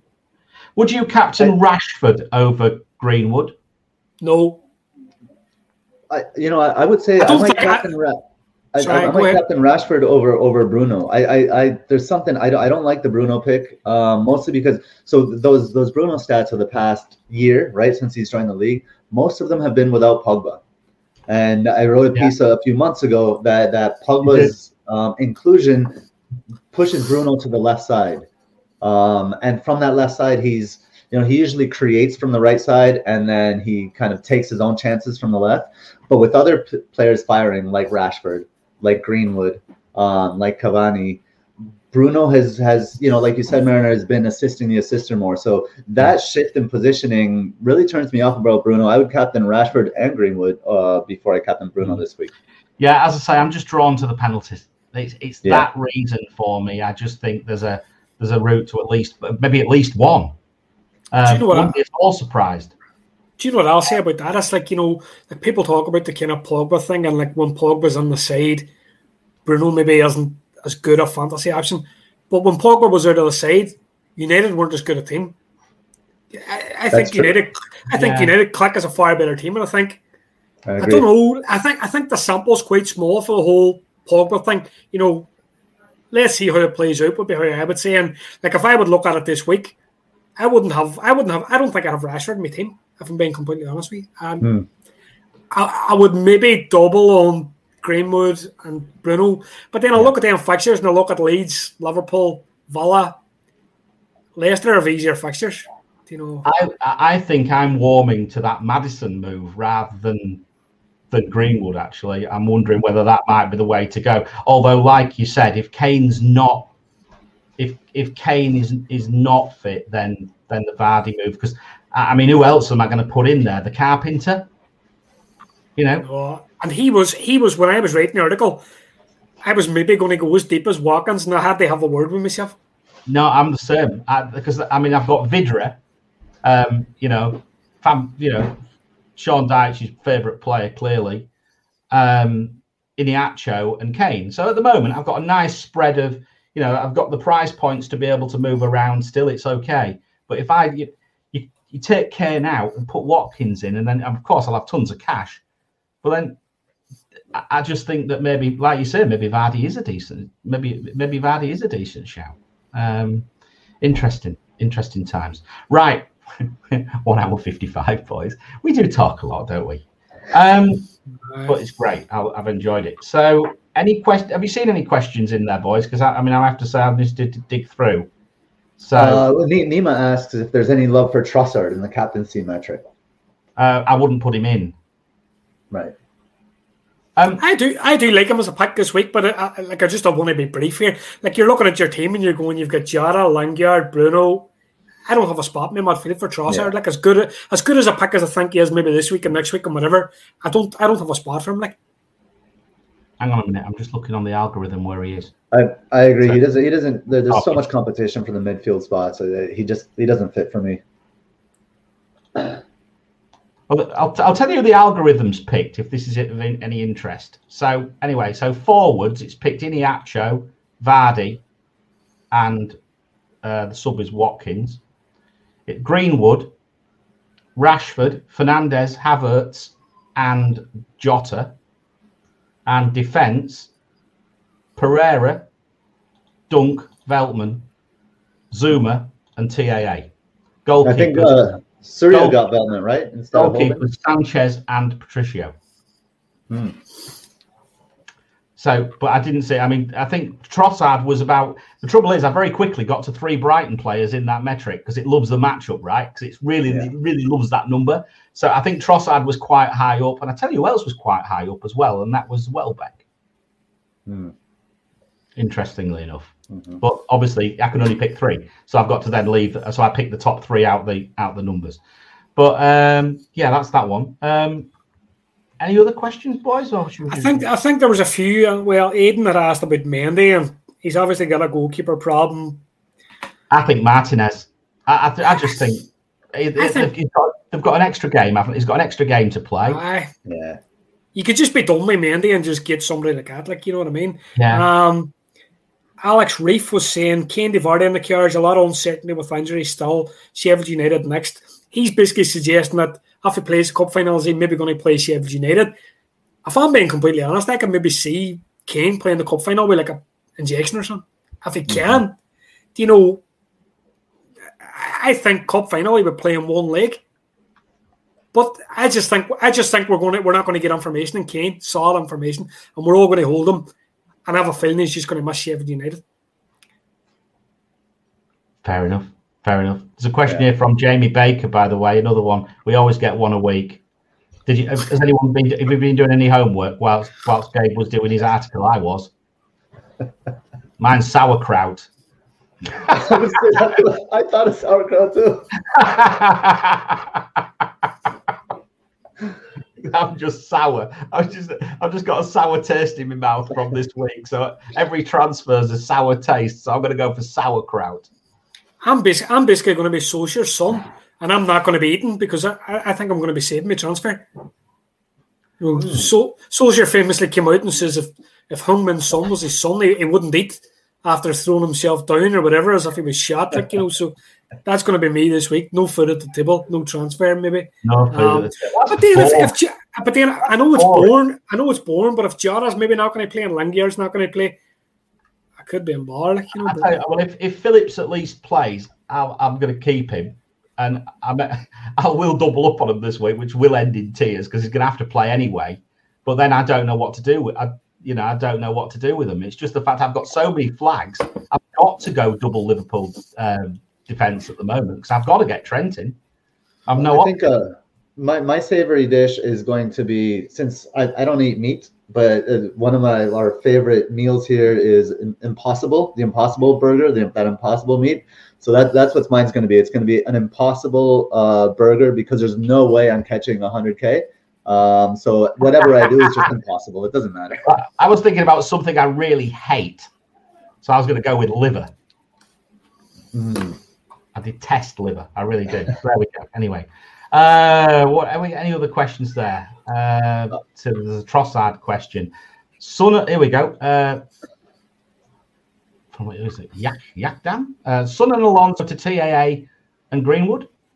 Trent and Greenwood. Yeah. Yeah, I like it. Do it. Okie dokie. And I don't know if there's many more. Unless you've seen them, otherwise we'll just get out of here, boys. Oh, hang on, here we go. Chelsea. Childish. Chelsea double or triple defence. A challenge now with Tuchel roulette. I think it's a challenge without Tuchel's roulette, personally. But I look. How many times do I do it? I always back the wrong horse just recently, don't I? The trouble defense has been a disaster. If Kepa's going to be starting, don't double. I mean, with that uncertainty, and that's why I think Rudiger is still a good pick. He's still value. He's not expensive. But with Kepa back there, you got to temper expectations. Absolutely. And another question there from Shailesh as well. Move on from Alonso. Possibly. I don't know. Like, they don't have the worst fixture this week. Like, so. I don't really know. I could move him on. I'm kind of half in my mind. I'm thinking, could I get Trent? And the easiest way to Trent is by moving Alonso on. And see, next week, Alonso is going to be a problem for me. Every week that moves on, I'm going to be thinking, is Chilwell going to play in the Champions League? And what kind of way is it they love your life? Like, it's just awful. You don't need that. You don't need that shit. There's enough shit flying around FPL without having to try and work that one out, in my view. If you can get to Trent, I mean, it's a no-brainer for me. No, I agree. FPL Masher, thoughts on a Patricio as a goalkeeper? Probably should have done it 2 weeks ago. I was boys done it in the game week 31 wildcard, and I looked at the Wolves double up, and even somebody asked me a question last week, and I kind of thought, I don't know about the Wolves double up, even against Sheffield United. I kind of thought maybe diversify your risk a wee bit there. Jesus, it's pulled up trees for anybody. I don't know. Yeah, he is. He's going to go crazy for the rest of the season. He was never going to stay like he was he? Rajat, who would you replace Mahrez with? 8.2 in the bank. He's got Son, Salah, Lingard, and Rafinha. Who does he own Mahrez? I like Trent. So who would you replace? Will you stick with Mahrez? I mean, did he play? He played last night. Last night, didn't he? I think he did. I think he played. Looking at that, I would kind of say Greenwood or Madison. Like looking at my article, like they'd be Greenwood or Madison. They'd be the two I'd be looking at. But have a few points spare to throw about. Yeah. Robbo for Son. Robbo in soon. I don't know about that. Stop being a cheapskate and just buy a fucking train. That's it. No, do you ever see like FPL managers? Like, and I'm guilty of this, but everybody else, I think it needs called out. FPL managers, they create a narrative, they fit their budget. So if like you only have like a maximum 7.2 million to spend, you go, no, I think Robbo could be a great pick. And they're like, he's done nothing. He's done absolutely nothing all year. Now I'll tell you what, back him to score tomorrow because he's going to score a 30-yarder or something after this now. Mariner's going to make another Nat Phillips comment here. We'll not cover Trent. No, don't go with that. What, 0.1 out? Bloody hell. Of course, and then we had this discussion, didn't we? We said, "Oh, do we go Robbo instead?" No. Well, that was actually wise. Yeah, that was wise. I don't think I'm not too hot on Robbo, to be honest. FPL banger: Bruno or Salah? Who is most essential this week? I hate that word, Siver. I'm going to agree with you. I hate it too. Neither one of them's doing anything, but we all own them. Yeah, I mean, I think that, well, both of them could go. Both of them could have a very, very good week. I think they're both very good captaincy shouts. Maybe I've been burned too many times by Salah this season. I'm about done with captaining him. 5 blanks I've had with him this year. I wouldn't want to be going on the game week without either one of them. No. So no, I'm in agreement there. No, I agree. All right, guys. I think that's. I think we'll knock it on the head with the questions, and we'll get out of here. Been a long one, but it's been worth it. Hibbo, thank you very much, mate. Always a pleasure to have you on and to with your hammer to break this template, and you always come up with some real gems. Gabe, nice to see you again. Thanks for the fancy dress. Thanks for the fancy dress. It's always good. I hope your season's really not on the beach, because we do need some articles. But would you mind selecting a player who isn't injured next week? I got something special for next week. Oh dear. But anyway, we'll read. I'm looking forward to Hibbo's article on Sigurdsson as well. Guys, I think that's it. Let's get out of here. Nothing much else to say apart from, if you enjoyed watching this, please do. If you don't already subscribe, please subscribe. Please hit the like button. Leave us some comments if there's any positive feedback or negative. Quite frankly, we don't care. We'll answer it anyway. And also hit the bell for notifications. I'm back on Tuesday morning my time, which will be following up on the Leicester Palace game with Nima to do the Compass show. You'll find Gabe's article on allaboutfpl.com. You'll find Hibbo's template article on Fantasy Football Hub. You'll find Gabe at FPL Lens, Hibbo at Hibbo_FPL, myself at FPL Mariner, both on Twitter and Instagram. And apart from that, there's not a great deal else to say apart from, please, FPL gods, would you mind being just that little bit kinder? Just be kind. To the poor old ancient mariner sat here. I need a bit of help. Thanks, guys. I appreciate it. Thank you, everybody, for everyone coming on. It's been a great chat as usual, and we'll see you all really soon. Bye-bye. Good luck.